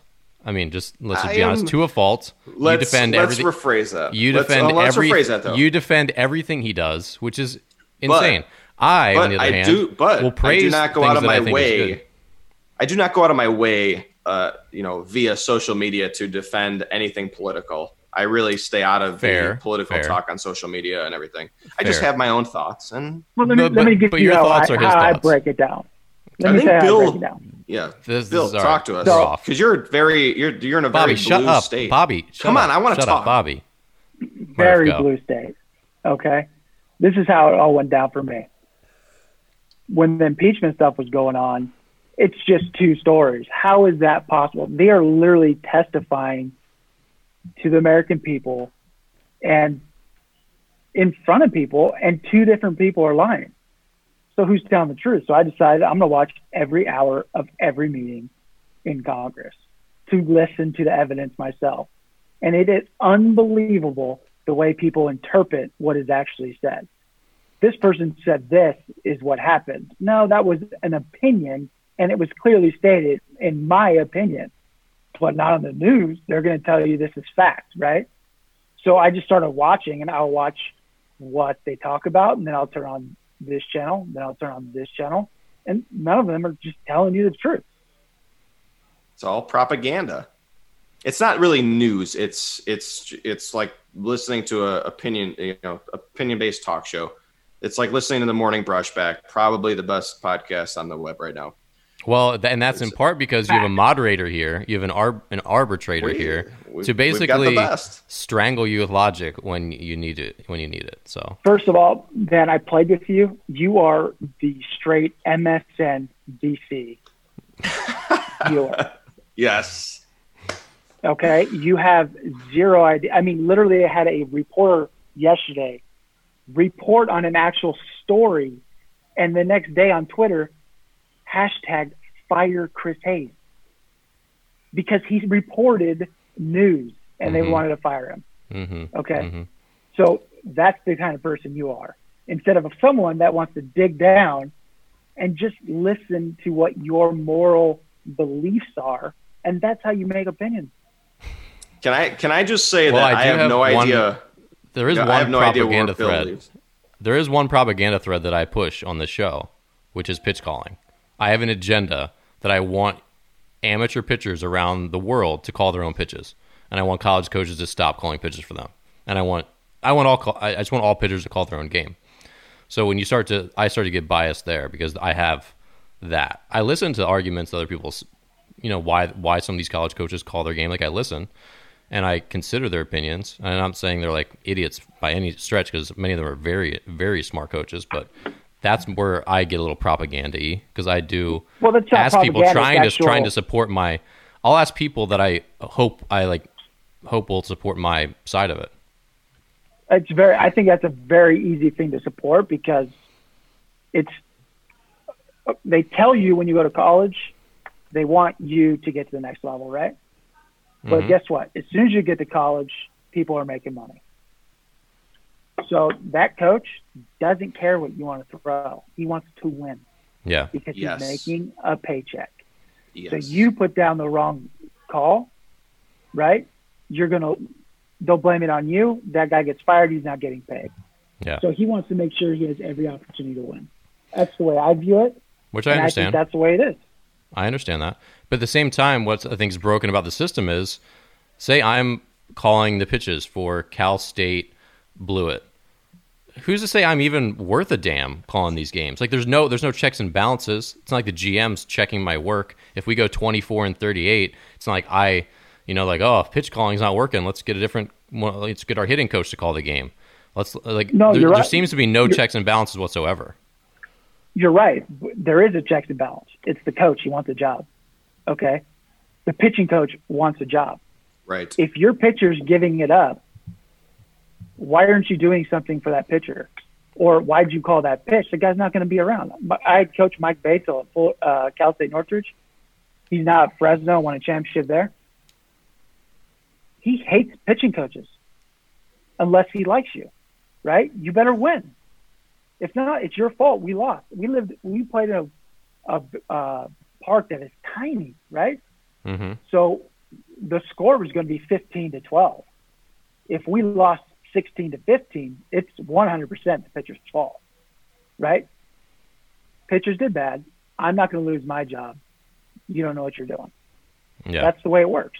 They make money, dude. It's a job that they have to be there. If you're only there for 4 years, they want to be there for 10 years or get that better job, which will pay them more money.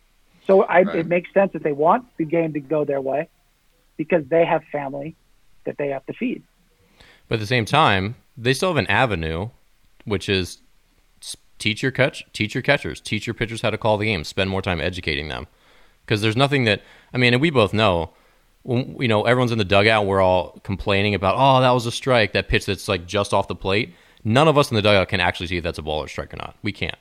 We also can't see almost any of the tendencies that a catcher and a pitcher can see from their vantage point. We have so much less information to call the game from the dugout than the pitcher and catcher themselves do. They're by far, they're like way ahead of us as using good information to do it. So we just give them the tools to say, hey, this is what we're looking for. Watch this guy, how he takes a breaking ball, how he, takes a curveball, how he swings through a fastball. Like, look at his stance. Here are the scouting reports. We also have them. Like, we can do all that stuff as coaches.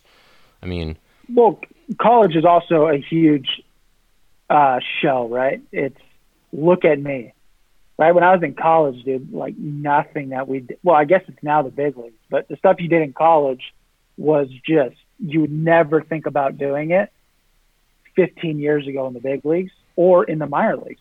There it was like, it was all show. Everybody wants to be seen, right? Our pitching coach didn't call pitches unless he knew that guy really well, because you don't see your opponents that much. Yeah. So they don't have a game plan on those hitters. So they don't know anything. I know that, right? Yeah. Our catcher, if he's any good, he knows what he's doing. He gets to read the hitters, and that's great. But now it's about money. That's the only reason why is they don't want to lose their job. Yeah, that's fair. Which is understandable. But back to we got a segue. Why are we talking about baseball? You brought this up. This is my time to moderate the crazy stuff. All right. So full disclosure, I have no idea if Bill likes Trump, if he hates him, if he thinks aliens are real. Like, I know nothing. Let's all state our opinions. Bobby loves him. Obviously, I think he's doing a good job. I think he's doing a good job. How do you feel about him as a person, Bobby? Let's cover that too. I don't know. I don't know him as a person. How do you feel about his character that he portrays on public forums? I don't know. We all know a lot about Donald Trump. Let's just be honest with ourselves. You can't say you don't know anything about him. So Okay, so but we'll get to you, Bill. We need Bobby to say what he's going to say. I will. How do you rate Donald Trump's character? If your son, if you could just like plug in someone's character, like your son's a mannequin, you can just give him anyone's. Would you give him Donald Trump's? Pre-2015. No, don't qualify the question. Just answer the question. Yeah, but it's so valid, and it's what Bill was pointing to. So valid. But so valid. In 2014 or prior to that, you would be. He's not going to be my number one choice, regardless. Like I would give him my personality because I want a little mini me. But you wouldn't be uncomfortable saying like, yeah, I want my son to be like Donald Trump, like beloved by everybody. I'd be very uncomfortable saying that. I would never. But say that. You're not okay. That's fine. Like again, I said he's not my number one choice, but it's not like he's the worst person ever, especially pre-2014. Now, as soon as he decided he was running for president, the whole narrative on him changed, which is why I don't trust anything in the news.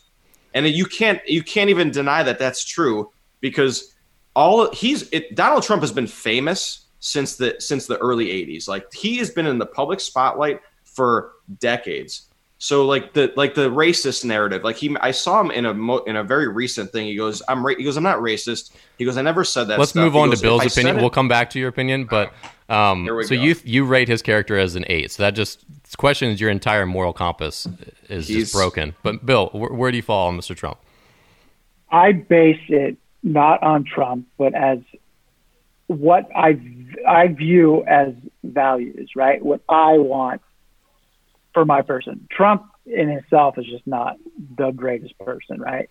And he doesn't get framed to even look good, right? So it's very easy to see the hatred that people have for him. I mean, you could see it yourself, but at the same time, I base it on, people's rights. Like California, we don't have guns, right?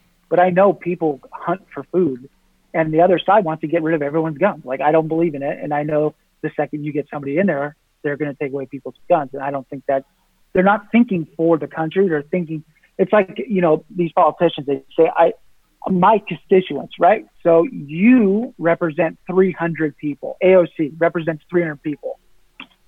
She always says my constituents, right? 16,000 people voted for her, and she is giving agendas for our entire country. That's ridiculous. Right? Right.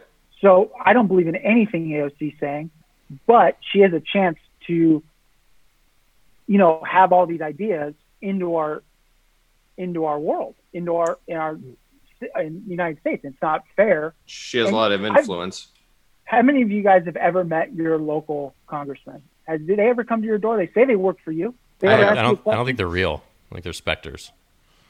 Adam Schiff is ours. I've never seen the guy. I've never even seen an ad for him in Burbank. I heard he's shifty. He's bad. His whole family timeline, like if you just research his family, it's like totally connected, corrupt political, hierarchy. Robert, name 3 people who aren't corrupt that people would know. Name 3 people that you're in politics. Sure. Just in politics, general. Because you think every doctor is corrupt. You don't believe in vaccines. I don't. I don't. Like, it's not. No, that's not the point. You believe it's Bill not that Gates vaccines don't work. Evil. You believe Bill Gates is evil. I do think Bill Gates is an evil person, but this is a mischaracterization. I don't think vaccines are evil. I don't even think that they don't work. Like I'm sure that a lot of them work. Like the MMR vaccine, I have different opinions on. My whole issue and my point is you should have a choice. Just same way Bill said, like he doesn't like he's not the gun thing. Like I don't own a gun. And I don't hunt, so I have no interest in gun issue doesn't matter to me. But I understand that it matters for a lot of people, so they should have the right to have a gun. Now, if they have a gun, like it doesn't affect me one way or the other. That's why I don't have a very strong opinion on it. The vaccine thing, like they're talking about making this coronavirus vaccine mandatory for newborns. Why? Well, it hasn't been tested. Like. We're just going to start giving this to babies? Let's not get on an experimental thing that's hypothetical. But my whole platform is choice. Like, you should have but if your choices affect the health of my child in your same school, then that's problematic. But how is that? How? Because if you're not vaccinated and other kids maybe have immunocompromised systems. But they have a vaccine. But they have a vaccine that protects them. Isn't that the whole point of the vaccine? That's not what a vaccine is. It's what a vaccine is designed for. But a vaccine, viruses always change, right? So the vaccine might not cover a virus. The point is if the Spanish flu or smallpox, if you're not vaccinated, you can destroy a whole population, right? Yeah, and smallpox is coming back because of some of the anti-vaxxers. People not take because they're not doing it. It's huge. That's fake news. Bobby rejects that. It's not true. Where's the articles about that? Where are the people that are lined up and that are dying? Not that I want to see it. Like this is Bobby's problem. He believes if he finds any article that supports his opinion, just saying it. He agrees with it. I could say, but if he doesn't agree with it, he goes with it. It's just, I could say something. You're not giving any facts. He's a big confirmation bias guy. I'm just okay. I'm just smallpox regulating coming back. That's the same. Same thing. This is why people hate each other, right? Yes. That's why I hate Dan. Right. You have to be able to understand other people's opinions, right? So my wife's family are all immigrants, right? Her dad is Colombian. He came here to go to college, okay? This guy speaks better English, writes better than I do, better grammar. He adapted and wanted to learn, right? But he came here and adopted our culture to take care of his family back home. My wife's mom from Costa Rica, her grandfather's a huge soccer star in Costa Rica. They came here for a better life for their family, right? They do it and they learn English and they adapt, right? People inside of our country are trying to destroy each other because they don't want to listen. They want to argue with each other instead of being like, here's my perspective, here's mine. Maybe we can come to a common ground. Instead, it's just let's yell at each other until someone quits typing on Twitter. And everyone listens to people on Twitter. That's 2% of people are on Twitter in the United States. And they're all extremists, it seems like, or celebrities making money. Love it. Love Twitter. I'm a big Twitter person. We're not talking about Twitter. We're done talking about hitting Twitter forever. Although we have to talk about it on Tuesday with Richard. But that's going to be a good one. But that's my whole issue. My whole point is you should have a choice. Like there's plenty of people. There's plenty of examples on both sides, right? Like kids that have been, let's just use vaccines. Kids that have been vaccinated that haven't had any effects. Like I've been vaccinated. Like my parents did whatever the doctor told them. And then there's plenty of examples of parents, and there's been documentaries out, Vaxxed and Vaxxed 2, where there's anecdotes of kids getting vaccines and immediately having seizures and immediately getting autism. All I'm saying is you should have a choice. Like you should have the choice. Our parents only were mandated, I think it was 6 vaccines back in, my parents are born in 59 and 60. So let's call it the 60s. 6 vaccines mandatory. Now there's 28. Now I'm no doctor, but I don't think from 1960 to 1987 there were 22 plagues running rampant through the world. That's not the qualification to get a vaccine. It's not, if we have a plague, we need a vaccine. Oh, you have a plague. Vaccinating. Okay, but you're just, then what is the qualification? Because it's that medical science improved over time, and we learned more about medical a lot of science things. to protect. Like, I don't want to be protected from myself by the government. That is a big issue. That's a nonsense statement. That doesn't make any sense. The thing is with vaccinations, this isn't even a discussion. Also, there's new viruses that come every day. Our population grows. We run into things that we never encountered before. If you don't want your child to have the vaccine, well, then you shouldn't come to school because you literally could still infect. Look how fast this COVID is spreading. It's not as deadly as it is, but there's nothing to stop it right now except for being away from each other. Okay? People are getting now affected even more from not seeing other people. We're social people, right? Vaccines are solely to prevent this sort of thing. Robert, comment. I'm still failing to see why the government is mandating I be injected or my kid be injected with something that hasn't been tested on human beings. There's no study. Vaccines are not regulated like drugs. Like if you take pick any drug, malaria drug, just because it's been touted recently. Malaria, they have to go through numerous trials before they get sent out to the public. And then if Bob's medical company puts this drug out there and it has adverse effects, it causes, whatever, I can be sued for that. Vaccines do not work like that.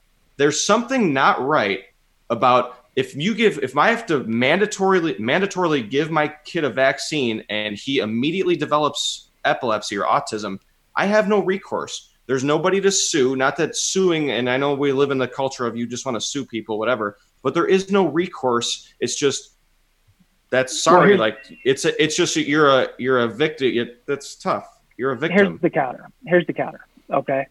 First of all, we know as a people that some people are going to have side effects of everything. Okay. That's like saying we can no longer have peanuts or peanut butter in the world because some people could die very easily from peanut butter. All right. I don't know that, right? The first time you eat peanut butter and you don't know you're allergic to it, there's a good chance you could die from it. Right. You're right. You're right. The purpose is like, you're trying to prevent the population from being destroyed. They know, and everybody knows, that people are going to get sacrificed because they have reverse effects of these things. But there's why isn't it being like, why is there no accountability for vaccines only? And we can go on other stuff too. I don't know. I didn't plan on talking about vaccines. But that's not a point to not use them. It's just to say, okay, I agree. Maybe there's something fishy about it legally, but that doesn't mean we shouldn't use them. Because if we could have vaccinated ourselves against coronavirus, okay. But I've already made the point. I've already made the point that I'm confident there are vaccines that are totally safe. But there's one, like the MMR vaccine has been put. There's been numerous videos, numerous people come out. YouTube's a really good source. Documentaries. Videos. See, you're not having a discussion. You have no counterpoint to this. Your counterpoint is to trust the government. The main autism string of thought was a debunked study. This guy admitted that that one's main study that started the whole autism stuff. He's like, yeah, I made that up.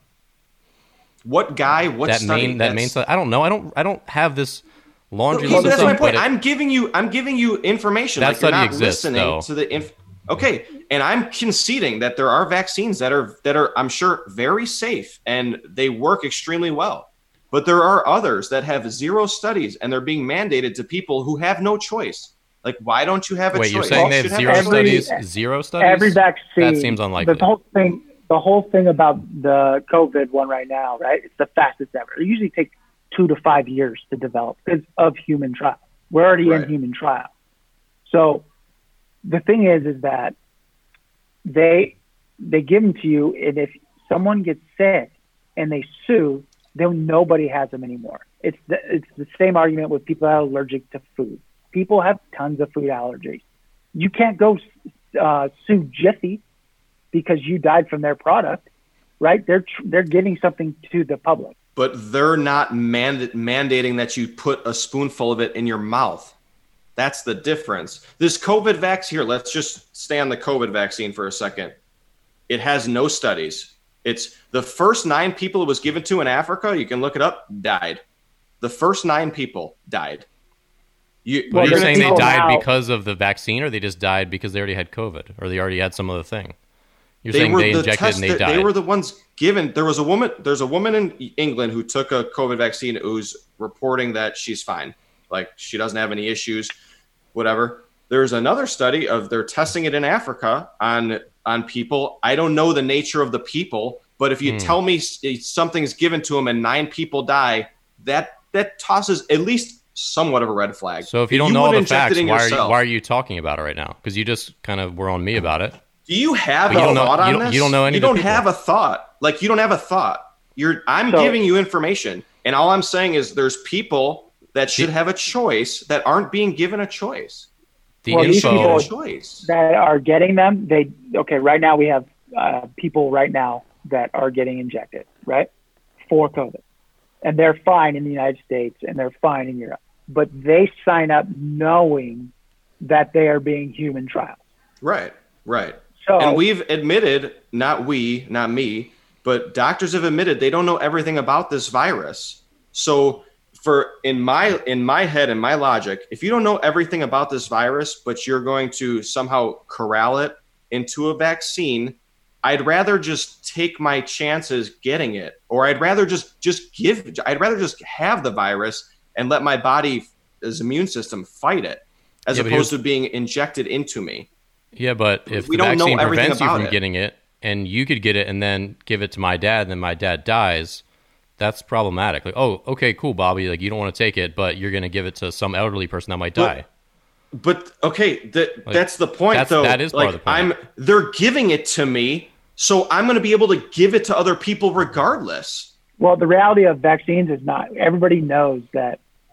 Okay, it's kind of like vaccines are kind of like to protect you from having to do herd immunity, right? Right. It gives you a little bit of it, not full. They know that not 100% of people get vaccines, because 100% of people don't. But the thing is you're protected for not taking it because the vast majority of the people do get it. So that's how it doesn't get out of control. So, but the problem is the people that if you were to get it, you have an opportunity to infect a greater number of people that also didn't get it, or infect people, because vaccines aren't 100%. You can still give it to people in the population that are not, but they don't just give vaccines because they think they're going to kill 50% of the population. This is a terrible conspiracy, because vaccines aren't really a conspiracy. Maybe Bill Gates, that just all of a sudden quits as the CEO of Microsoft in January, and all of a sudden this thing comes out, and all of a sudden he's an expert. Why do I have to watch Bill Gates on CNN?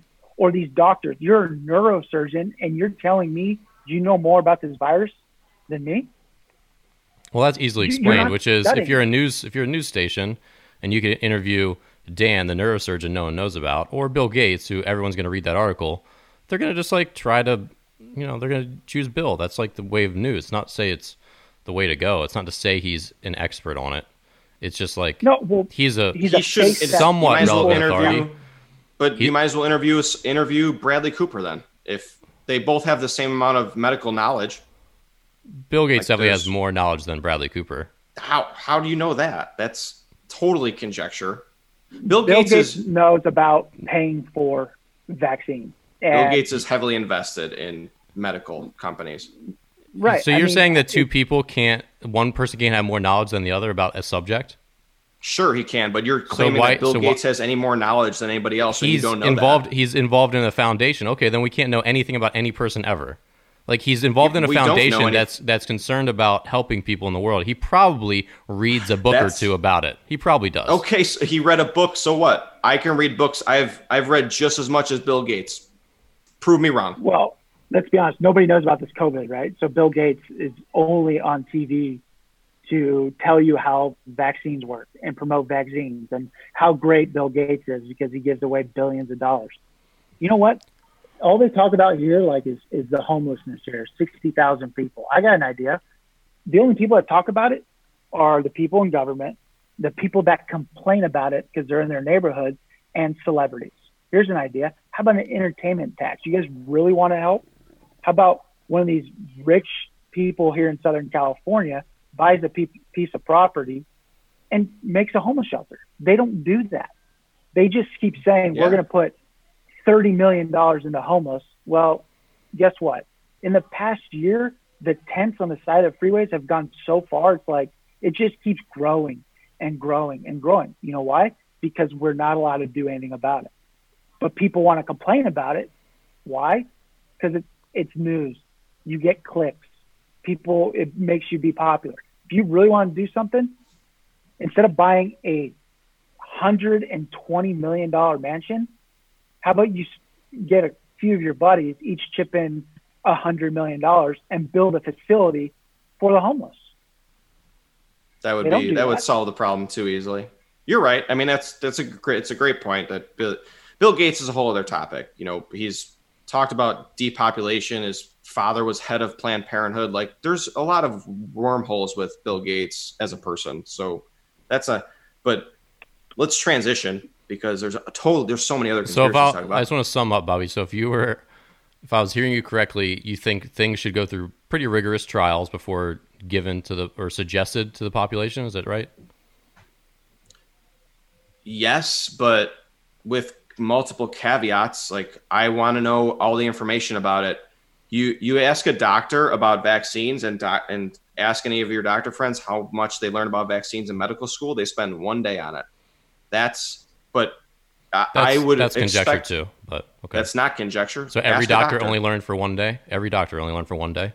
Ask a doctor. Maybe the ones that are in charge of vaccines learn for more than one day. It's possible that they learn for more than one day. Maybe they don't. You're just maybe leaves it open for everybody. But I mean, you're just generalizing. Every single doctor every single doctor gives the vaccine. You don't go to a special vaccine doctor. You go to your primary care doctor to get your vaccines. How come there's no class on vaccines? They don't get anything more than a day, a week on vaccines. There should be a class on it. No, where did you get this information, Robert? I do. Look Alex Jones. One day. He's right about medical doctors. They do spend like 1 week on it in medical school, but that's because that's not going to profession. They're learning how. They're not researchers. But it's something every doctor gets on you, right? Because they have to know how to give you a vaccine. But they don't have to. But they don't need to know anything about it. That makes very little sense because to me. They're all the same. The flu shot is the flu shot. So like if I'm gonna get the flu shot, the first thing is like I go to the doctor. They ask me every time, "Did you get your flu shot?" The first one I got was when I had my surgery because I didn't want to get sick when I have 40 staples in the back of my neck. So I said, "Did you get one? And did you give one to your kids?" Like, "Yeah, we take them every year." I said, "All right, put it in my arm." If they're taking them, ask Bill Gates if he vaccinates his kids. He does not. I bet you. Well, he probably also lives in. So Bobby, he doesn't. So Bobby, it seems like you want a lot of caution and a lot of well-researched stuff before administering things to people, or even suggesting it to people. Is that right? I want to know why. I want to know why I don't have a choice. I want to know why it's mandatory. I want to know what's in it. But you just want doctors to emphasize a lot of care and to be very well thought out and thorough and researched before giving it to people. Sure. But yet you were a staunch defender of Donald Trump touting hydroxychloroquine before it was proven. Has he not been proven right? Well, he has definitely not been proven right. Let me step in here on this one on your blood. There's something called when you're getting attacked by something, you want to bring hope to people. That's what they ignore. They had people that tried it. It worked for them. And first of all, this notion that my sister has lupus, right? There's no shortage. She was getting it, and we live in California. The thing is he's saying we have something, and we hope it works. Speak to your doctor. They didn't leave all that part out. Okay, there's a new one that came through. Trump hasn't mentioned it. You'll hear it every day in the media, right? It's the same thing. It's just because Trump said it. It's just ridiculous notion of him bringing something to the American people to calm them down because we're panic people. I go to the store literally like the day after this stuff all breaks out. I literally have to go there to get toilet paper for my house. There is none left. And people are panicking over toilet paper and paper towels. I'm in Costco and nobody's putting food in their basket. That is way more important because every single one of those people, if they have a membership to Costco, I'm pretty sure they have access to a shower. So it just doesn't make sense. People you don't know that. You don't know that. You don't know that. Cite your source, right. Bill. You don't know that. I'm pretty sure they have access to a shower. Okay? So people panic, and you have to find a way to calm people down. So you give them hope. You can't just go to the corner store and buy the drug, okay? It's like when they said Trump, for him saying inject when he said inject, they said ingest chemicals when he said inject, and he was framed the question. So he turned it into a question to the doctors thinking out loud, right? And then they turned around and said 20% of people have called in the poison center. Well, I read an article and heard them talk about how they already had a 20% increase because people are already buying more chemicals and products in their homes and are using them, and they're getting sick. This was prior to Trump saying something. Yeah, but that doesn't change the fact that it's probably something that just could be framed better. It doesn't need to be said. And also, like, why are we touting? I get the hope thing, but at the same time, you can say, hey, we have a lot of drugs in the pipeline. There's a lot of other ways he could do that rather than suddenly, because some people have a lot of adverse side effects from hydroxychloroquine. It's like used for lupus. They're stockpiling it. There's issues with the stockpiling because then people couldn't get it who needed it. There's a lot of ramifications that probably make that a problematic, questionable choice of just things to ramble about as he rambles in these meetings. Right. Sure. You're absolutely right. He should never. Okay, he can mention that, right? The thing is, he kept touting it every day, and it was annoying. That's and the then, problem. And then he stopped. Like, very abruptly it's stopped. Annoying. It's annoying, right? So someone gave him information, and he runs with it because he wants to be that guy, right? And then the press, on top of it, they ask him questions or they go on TV and talk crap. Well, he wants to make a point because if he's right, he's a hero. If he just stops talking about it, they stop talking about it within a couple of days. So it doesn't make sense. Him rambling nonsense is just ridiculous. The guy's a ridiculous person. It's a matter of, do you want to know the truth? Do you have moral values that you want to see this country move forward? That's what you have to debate. Because to say he's not that bad, he's just not a very likable person. But as a president, he's not that bad. Yeah, I would tend to agree that I don't think a whole lot's changed. I got a great tax break. He doesn't seem like he really has screwed that much stuff up. He's very incompetent in general. He's a terrible communicator. But anyway, that's your opinion, though. Like, well, of course, we could call everything an opinion, but I think it's subjective. Right. There are good ways of communicating. There are good ways of communicating, which are being clear, sending out consistent messages rather than conflicting messages, rather than rambling. But that's a communication style. Like, that's the idea of entertainment, right? That's the whole idea of Trump. He's an entertainer, and that's the whole idea of, like, the news now. Like, for instance, CNN is no longer a credible news source. Chris Cuomo, he probably was sick, right? But the guy, they did this whole reveal of him coming out of the basement. That was brutal. Time. It was all fake. He literally got in a Twitter debate the other night and literally just messed up his whole timeline of him leaving his basement for the first time on national TV and telling everybody, on TV, stay home. You need to do this for us. You need to do that. But during the holiday, he goes 30 miles away from his house with his entire family and then doesn't tell anybody. Everybody thinks he's locked in a basement, not around his family. So people believe this guy. They believe him. And he's literally just doing it to get people to watch his show. He says these are facts. Well, then give me facts and don't let me literally watch a news conference and watch you take a clip that a journalist asked Trump a question and they frame it as this is what Trump said when all he did was answer a question that you asked. You proposed the question. He answered it. But they make it seem like, for instance, yesterday, they asked him, hey, we hear that you are going to have, you guys are thinking about taking our debt away from China over the COVID stuff. And then he answers the question with going like, that's a little much. The dollar is very important, we could do something like this, but we're going to discuss it depending on, how this happened. Maybe it was an accident. Later that night, it just says Trump is already strategizing how to punish China. When they asked him the question, it's not like he just talked about it. No, I agree. They asked him a question. Headlines are crazy misconstrued, extremely misconstrued. It's ridiculous. All they did was ask him a question about not paying China back their money, and he said that's too much. That will hurt our dollar, and we don't want to mess around like that. It's just weird. You made the point. Like, he's not as bad. He's not as bad as he's portrayed to be. He's not as good as his most adamant supporters are claiming that he is. He's somewhere in the middle. He's always been somewhere in the middle.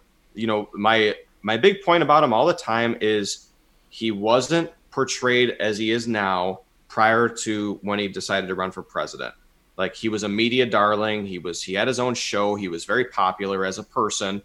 His morally, whatever. Like, I don't look at anybody that's in show business or anything morally. Like, they don't affect me. They're not my people. Why? You have a strong opinion about Bill Gates being evil. Yes, why don't you have that opinion for Trump? I think he's evil, and I do think he's evil. But he doesn't affect my life. But you have a very neutral opinion on Trump. How is that possible?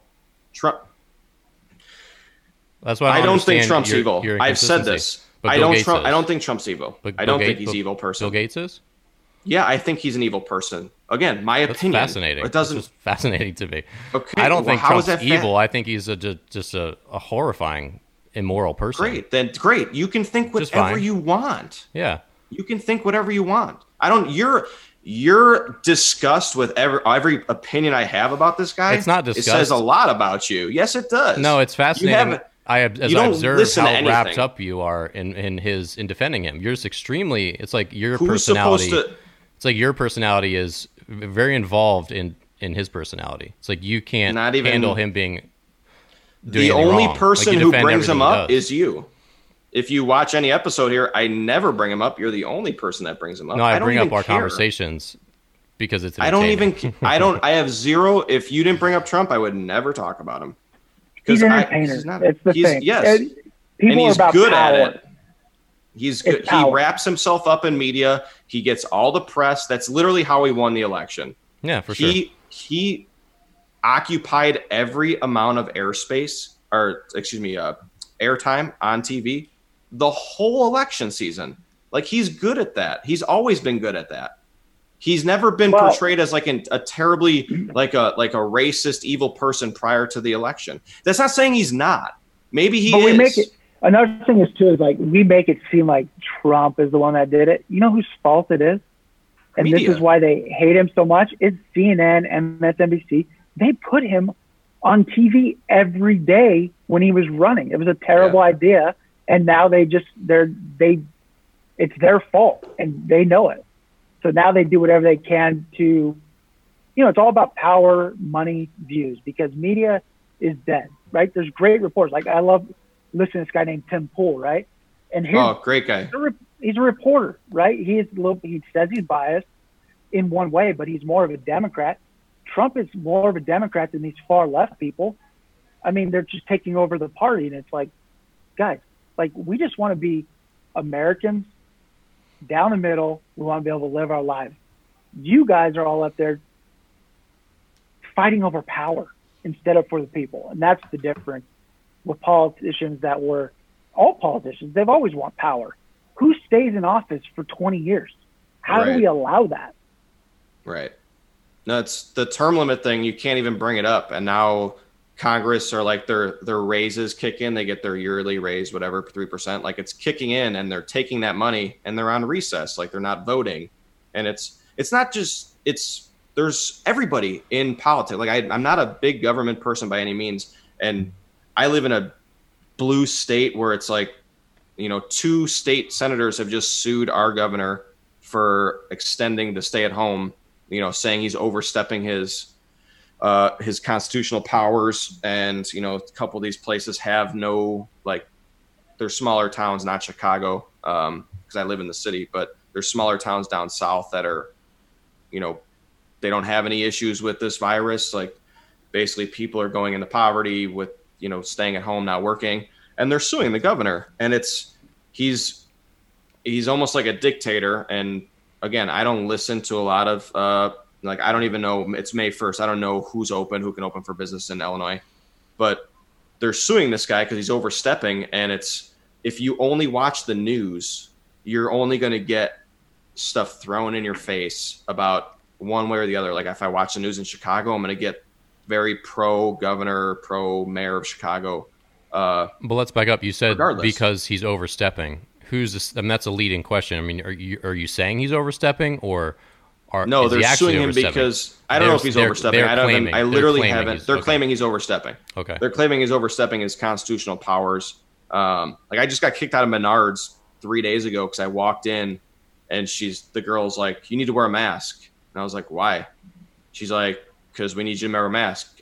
I was like, well, I don't have a mask. She's like, well, you can buy one for $1. I was like, no, thanks. I just left. Like, okay, if that's your store policy, fine. But now in Illinois, you have to wear a mask. If you go outside the house, you have to wear a mask, which is one of the things they're suing over. And then they're also suing, like, you can go get your dog's haircut, but you can't go get your haircut in Illinois. So it's like, it's kind of absurd. Like, it's like they're not allowing people to go back, like, to work. So if I was a hairstylist, I'm not allowed to make any money, and I can't get unemployment. You know, I can't get I've got my $1,200 maybe. Like, they're not allowed. So they're at what point? I guess is more of a question. Why can't they get unemployment? Why can't they get on the PPP thing? Because a lot of these, well, for one, the PPPs run out. Like, I applied for it for my small business. We haven't gotten it. I know a lot of people that haven't gotten it. Did you go to a big bank or a community bank? Well, you have to go to your bank. You have to Yeah, you do. You have to. So I tried to go to a small community bank, but I didn't have an account with them. So if you don't have not done business with them prior to February, you can't apply through their bank, which is fair. Like, I understand that. That's not exactly true. My brother's a banker, but you have to like. Well, I'm not allowed to open an account and stuff like that. But they vary. But their rules were February, right? So if I wasn't doing business with any of these banks other than Chase, which is obviously a big bank, prior to February, so I had to apply through Chase, and all their money ran out. Which okay. But whatever. So there's like people that are waiting for money, you know, in much worse situations than I am. You know, I'm not complaining that not getting it or anything. But at what point are people should have the choice or be allowed to work, right? Like, if I'm a hairstylist and I want to open and it's only me and whoever I'm working with in there, why is that not allowed? I don't know the right answer. I'm just saying. So I live in a very big state, right? 10, 11 million people alone in LA. So the first week, okay, I'm an essential employee, right? So yes, I noticed people now, this is what's hurting people, okay? You have two people at the top, they're fighting over what we should do, and they're just going to keep fighting each other, and they're forgetting about the people. People are now doing their thing.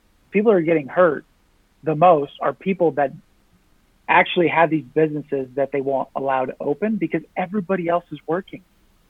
Everyone. Construction's still going on. We just tore down a bridge on the 5 freeway in Burbank. It's a great time to do it, yeah. Oh, you know what I mean? That would never happen. They shut it down, and it was not a big deal. The streets are getting more full and more full every single day. I go into Home Depots every day. They let 150 people in. The line is way out the door. Okay, so they're saying majority of America are staying home. Well, no, they just can't go to work. So them staying home is not the reality. But you're yelling at people on the news that I can't believe you left your house. That's like a fraction of like one person saw a group of people, right? Or a mayor of a big city like New York tells people to stay home, and the next day they see them out doing dumb stuff, right? So now they're just really affecting people's lives, and they're not giving us what we need to hear other than, hey, you either stay home or you're hurting the country, or we need to open up or we're going to be destroyed. Well, we're going to be destroyed both ways by both sides because they don't really care about what we're doing. They want to debate politics. They want leverage in the House. They don't really care about us. They want leverage of things that they want to pass, like that, hey, you want your people to go back to work? Well, we want this. You want people to go back to work? You need to pass this. So now they're using us like pawns. We're sheep. And people listen or they don't. And I'm telling you, people are out. The streets are filled. They just can't go to restaurants. People are in Chicago, but that's the point too, right? Is like what deems essential? Like why can Walmart be open where there could be hundreds of people in there at one time, but the local restaurant can't be open or the hair salon can't be open? Those are very different businesses, drastically different. I mean, I'll give you the reason. But because Walmart sells things you need to eat and clean your house and such. But the restaurant doesn't. The money you need, but the money that hairstylist needs to buy that stuff her business is essential to her. Like, who's to say it's not essential? So are you making the argument that every business is essential? Because that's essentially what you're doing, which is for each not individual person. Not a good argument. I think Bobby's argument is this. The grocery store is just, you're more likely to catch something. You're moving more, but you're touching more items, right? Yeah, for sure. Something like a barber shop doesn't have that many people in it. So why isn't it that is an area where they're destroying people for opening up a barber shop? You might only have 2 people, 3, 4 people in the time if you live by the rules. The grocery store is always going to have 150 people in it and 100 different people touching 100 different things that you might touch. That doesn't happen in a barbershop. A restaurant, which I agree with, yeah, is very understandable. A restaurant is, you have a better chance of catching something because you sit at a table that someone's infected. But a barbershop is ridiculous that people are literally saying barbers in Atlanta are idiots. Well, maybe some people are comfortable with preparing their store to protect you and themselves, and maybe other people aren't. So let them choose. Okay, you can choose to stay away. Right, but it's I don't disagree it's with essential. That. Like, yes, I do agree that I like what Dan said. Like, am I claiming that all businesses are essential? Yes, to each individual person, that might be essential. Like, if you have no other way to feed your family but to go open your business, but that's not the point. That's like clearly not the point of them deeming what's essential and what's not. That's not you're the right. point of it. But now we're 6 weeks into it, and now they're deeming what they are. They're mandating what's essential and what's not, when it's different for everybody. Like, it's like Dan, you do your business from home, which is awesome. Like, you're able to keep working, you're able to keep doing everything, so you can still make your money. You know, for someone who we just keep using barbershop because it's the example on the table. For someone who cuts hair, that's all they do. That's all the only way they make money. And it's hard for me to look at, if Bill was a barber, look at him and say, hey, I get to go to work, you stay home. That's just how it's got to be. Like, you can make an argument that the grocery store is the most dangerous place to be during this time. And you can make a valid argument for that. And you can make an argument that, the barbershop is the safest place that could be open, but he's not allowed to be open. And, let's say a tattoo parlor. There's only 2 people in there, one guy giving a tattoo. I know tattoos aren't essential. Like, you don't need a tattoo to live or to go about your daily life. But the guy giving the tattoos has no other way of making money. Like, his family, he might lose his house. He can't put food on the table. Like, he should have the option to open. You don't have to go in there and get a tattoo. You don't have to frequent his business at all. But he should have the option to open.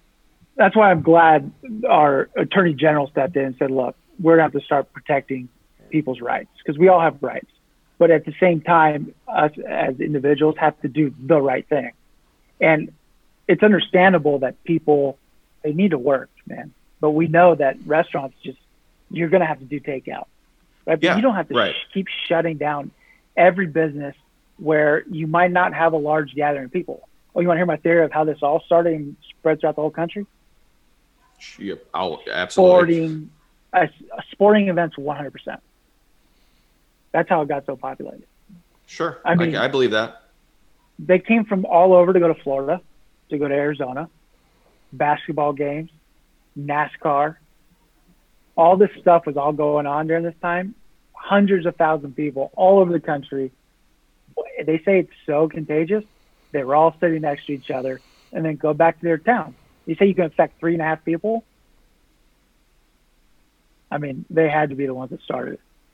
Sure. I mean, it could have been just from one sporting event, right? Like, could have been the Golden State Warriors. You go there, 3 people, spread it to 3 people.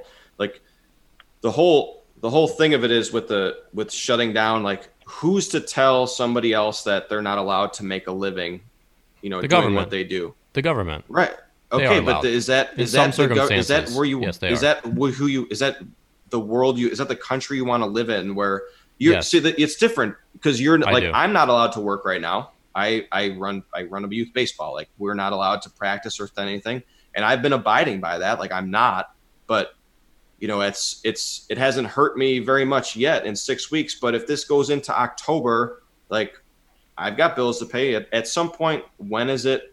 I'm not saying it. That doesn't mean that if we're allowed to play, we'll use my business, baseball. Like if we're allowed to play baseball, that I'm making people come and play. Like they're obviously have a choice, right? Like they're going to have the choice to come to practice or to be around other kids. And I've sent out questionnaires actually asking that, would you be comfortable with your son or daughter being around kids and practicing and, touching the ball that other kids touch? And it seems to be about 80% are comfortable and 20% are either no, or they're not sure yet.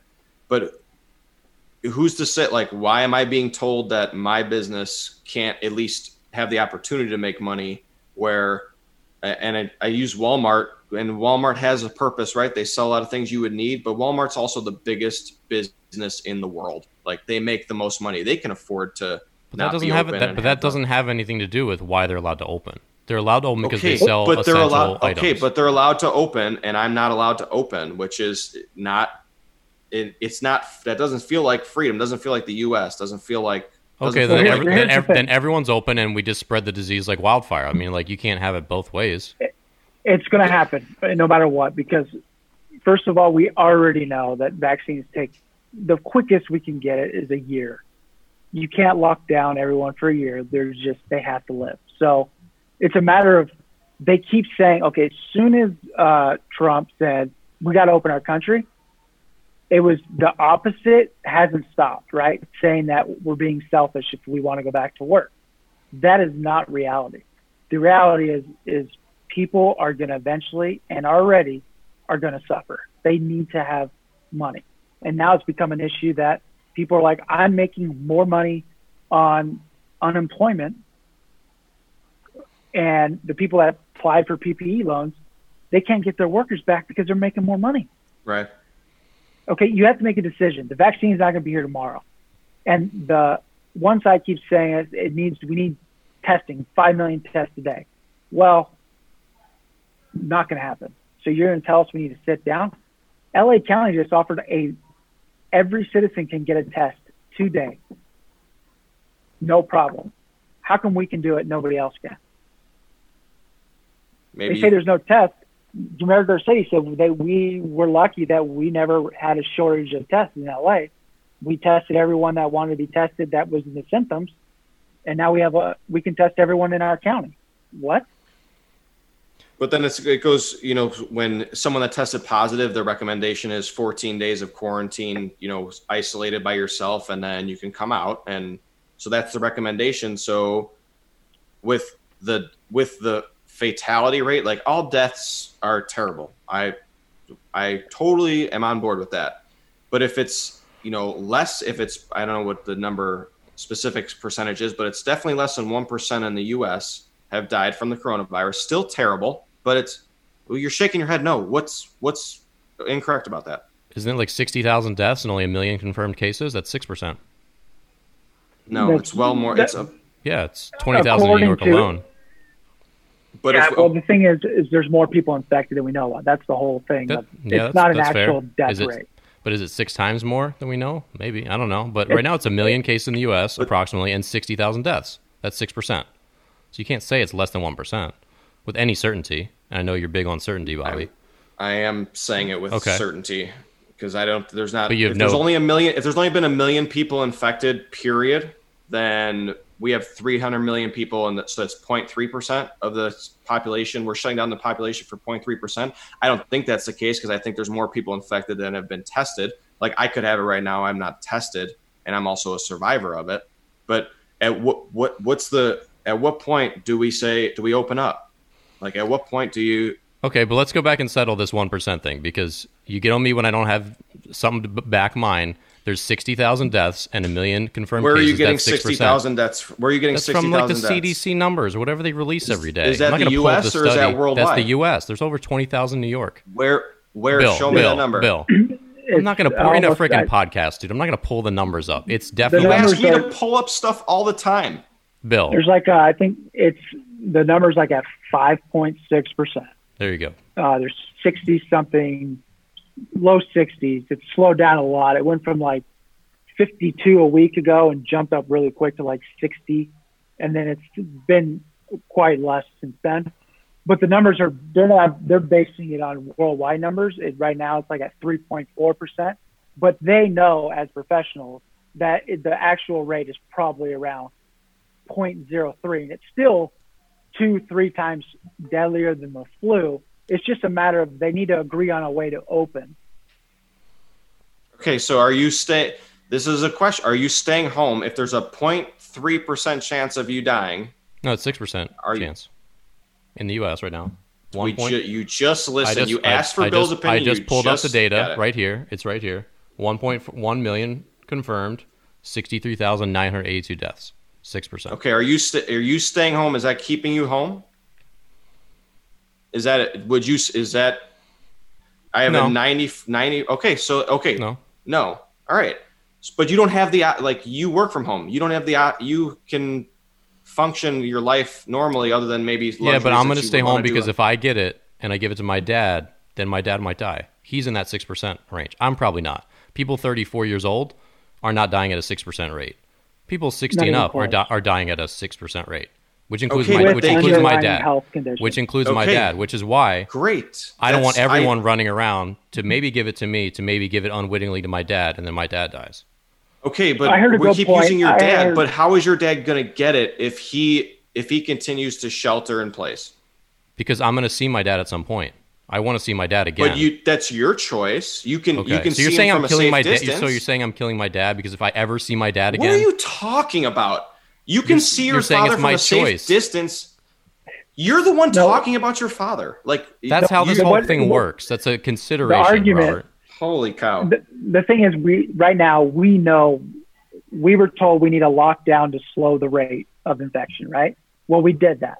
That's what they asked us to do. Now they're saying we have to do it because we don't have enough tests. Well, that wasn't the original thing.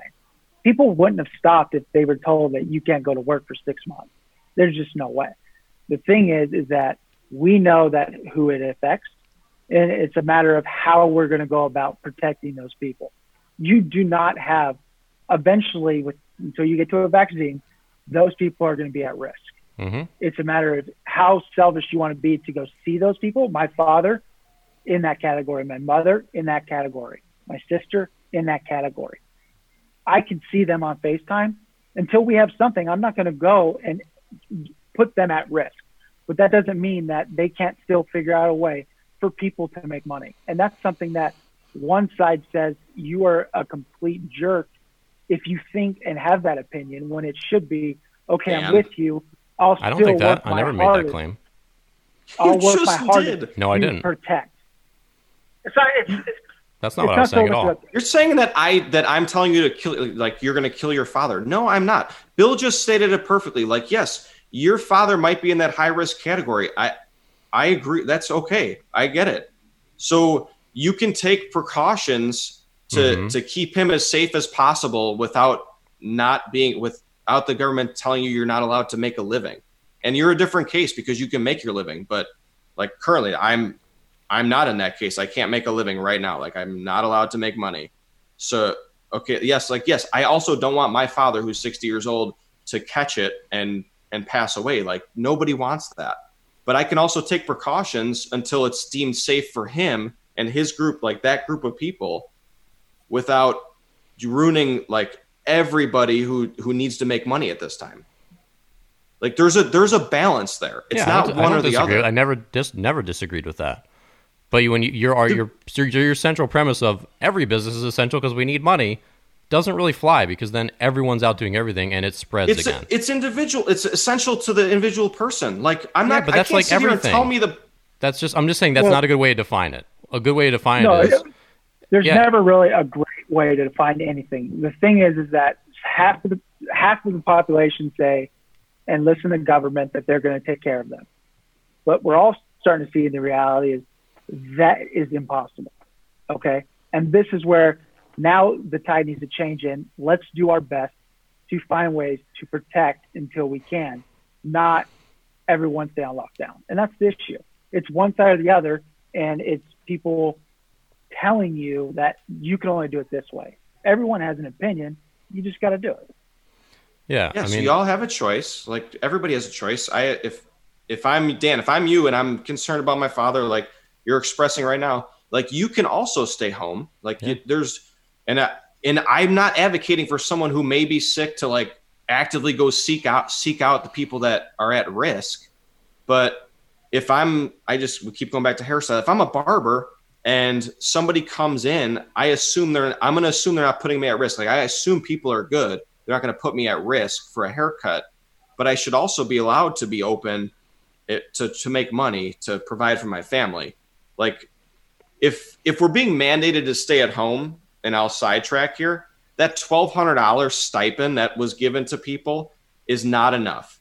And that's not holding anybody over. If you were lucky enough to get it, maybe you guys got it or applied for it or whatever.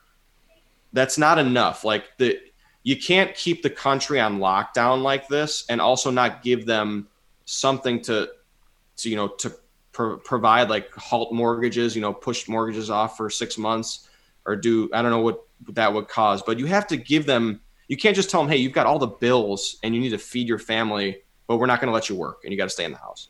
Like there's got to be some kind of thing. I lost a family member to coronavirus, and her family couldn't even be there. Right. That's terrible. And another thing is that they know who they have to protect, and they didn't do it on the East Coast. They did not protect those communities. And they act like they can take care of us, except they couldn't even do it with the one population they knew from the very beginning that it affected most. That's what's frustrating. And people still think that they're going to take care of us with just testing. That's not a reality. And to think it's a reality, it's not. It's just they know that this is what's said by a person that just says dumb stuff all the time, that puts him in a hole and puts everyone else in the country in a hole, because the other side wants to do the complete opposite. And majority of the people listen to them. And it's just ridiculous, instead of having real discussion about how to do this. And people don't want to listen. They want to attack each other. But well, it sounds like there's no blueprint, right? Like we never had this before. There's no like blueprint. Like, okay, this is how it went in the past. Like this is how we do it in the future. We're kind of following the lead of like the Far East, right? Because it hit them first, China, Korea, and China. Say it right, please. Say it. China. Say it right. Yeah. In Wuhan. And like China's open. Not that I believe anything that comes out of China. I'm just, for the sake of conversation, China's open. So people here are seeing that and getting more and more restless. And Korea had better testing in the beginning, and they're open. But people here see that. It, apparently. Have you heard New Zealand's right, like so pretty people, much? Yeah. Yeah. Which begs a question, like, why do some of these places do it? Have they fared better than maybe U.S.? More competent leadership, I think. They don't. No, they don't. That's not what happened. They chose options, right? We chose an option of slow the spread. They said, we're going to live our life and just go for the herd immunity. They knew what they were getting into. They were going to sacrifice people, but as a thing, they try to protect each other. They still social distance, but they just didn't shut down their country. The virus, they're going towards herd immunity. I'll give you an example. So I've lived in a foreign country, in Japan. You just can't trust anything except what you know that's going on in your country. We had a 9.0 earthquake. Fukushima power plant shut down. We're being told by our team, everything's fine, you don't need to go. Well, I can't watch the TV in Japan, right? I had to get and watch like CNN on my computer, and they're saying it is a disaster. This nuclear plant could be killing people. Me and my wife got on a plane and went straight home because we were told everything's cool, except we couldn't get food or water because they had already got it all from the stores. They're telling us, you'll be fine. It's just a nuclear plant. Here's a mask. You'll be good. NBD. Like, yeah. And we're just like, That's scary. Watch American news. Get out. If you're there, get out. And we just got on the next flight and left. So it's just, people just need to learn who to listen to. They say listen to the scientists. Well, why am I listening to you, Chris Cuomo? let me listen to a scientist that's not biased, that's going to give me some bullcrap thing. Show me. That's the point, right? Like you hit it going like on. Not biased, because you could, if you really wanted to, Dan could find a scientist on one side, I could find a scientist on the other, or vice versa. Like there's scientists. I would find a real scientist though. You think you so? would find Bill Gates. Yeah, right. But like, that's why these different news outlets like Fox News won't parade out the same doctor that CNN does, because they want the doctor that's going to agree with their opinion. And there's doctors on both sides that have both that differing views on what to do. You know, incompetent people everywhere. There is incompetent people everywhere. There's also reasonable people like Bill and I, and then there's Dan. Right. Yeah. So, but the whole point is I mean, Illinois is an example. Our governor is telling you what's essential and what's not, when he doesn't, something that's essential for you might not be essential to him, and vice versa. So but that's the wrong way to go about that. To say that what's essential to me is essential. That's just not the right. What you're saying is, and I agree with you that barbershops are probably something we could say, okay, yeah, that's probably a safe enough business to reopen. What are other businesses like it? Okay, some very low occupancy. Don't have to have. They're not like rubbing each other. Okay, but like bars, nightclubs, probably not going to reopen quite as quick as maybe the barbershops. So you can't say because barbershops everything. You can't do that. Okay, but the example you're using, I'll argue with you. Yeah, like the nightclub that has the capacity of 300 people in a small space. Yes, we're not right. The club, Club Doug. Like we're not going to open. Like we can't allow you to open because you're going to be too close to each other. Maybe we can allow it. Maybe we can modify it. Maybe you can only have, if your capacity is 300, which you can is only fair. have 30 people in there. That's fine. But but to your point, to that nightclub owner, it's still essential to him, which is why I disagree with your point. But he's not being given an alternative. He's saying you got to stay closed. Like he can't open for, let's say, 3 people in his huge nightclub to come and order drinks at a time. Obviously, that's unrealistic for them to make money. Yeah. What's upsetting people is that the governors are overreaching beyond their power. For one, nobody thought the American people would shut down, and they did it. And now they're making it worse by extending new orders to people rather than being like, okay, we trust that you guys are still going to follow these guidelines. Instead, they're saying you cannot do this, which is ridiculous. Yeah, I mean, there's guidelines they could put out there for, look, let's just blanket it, right? Every business can open, but if you can only have one person per 20 square feet of the size of your business. I'm just throwing out a random number just for the sake of, so if I'm the nightclub owner, okay, I can open. Maybe it doesn't make it's cost effective for me to open a 5,000 square foot facility bar that I have, when I can only have whatever the number would be out, I can only have 100 people in there or 200 people. Maybe it doesn't make sense for me to open and I stay closed, but at least you're giving him, he has a choice, right? Now the business, that's just the nature of the business he's in. Maybe you could have a Zoom discotheque. We could do that. We have a little party. He could do that right now. See what's going on. But you can set the guidelines. Like there's not really guidelines. There's guidelines being set, and then there's also people being told like you don't fit. You can't do this. And I just think that's wrong. I just personally think that's wrong.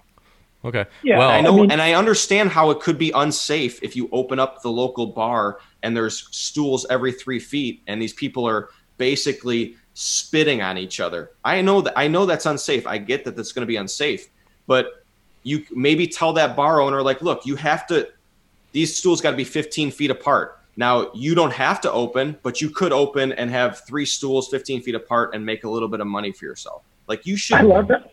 I love how we were going to talk about conspiracies and we just went on COVID, just the hatred people have for people. All right, Bill, last thing, because I do have to run here. Did you see the alien UFO picture that the government released? Like those pictures? The one from the Navy. Yeah, the guy from Sublime maybe, or Blink-182 released it like a year ago first. But did you? Yeah. So they sent it out in the public. Like, where are you at on aliens? Interesting. Yes, we should have been talking about this earlier. You got to come back on. So, I want to hope. Like my grandma, my mom's mom, had a story that she swore, like she said she was flying back to the East Coast, and a pilot came on the thing and said, we have 3 objects outside of the wing, and then they were gone, right? So I've always believed in them, and I don't think there has to be life. There's so many galaxies, right? Oh, yeah. There's so much universe that we don't even know about. Who says there's not life somewhere else? So some of this stuff, like, come on, they really want to trick us that bad by showing this footage that the Navy just released, saying, yeah, it's real. We don't know what it is. People don't believe. Dude, they got to be out there. Do you think Men in Black is a documentary? No, that's ridiculous. Well, one of the main issues is that there's no habitable planet within like some enormous amount of light years away, where even if you're traveling the speed of light, like it seems completely unreasonable that anyone would be able to reach Earth. That's one of the main, I think, like astrophysical problems with aliens, is that we have a pretty decent idea. You get a little narrow view there because it's uninhabitable for us, but maybe not for whatever is out there. Well, their technology is greater than ours. Yeah, but if your technology is going the speed of light, and there's still a problem. But we will cover this in another show. Murph, this was fun. We'll have you back on here as a panelist. We'll get a bunch of guys, and we'll get it deep into aliens in the next month or so. It was fun. But thanks for being here. You guys having me. Murph, is there anywhere people can follow up with you on the web? Do you care? You guys can follow me at The Morning Brushback or Coach Dan Blewett. Perfect. You heard the man. Thank you for being here. We're going to sign off. Be sure to subscribe, leave us a review, and we will catch you here next time on The Morning Brushback.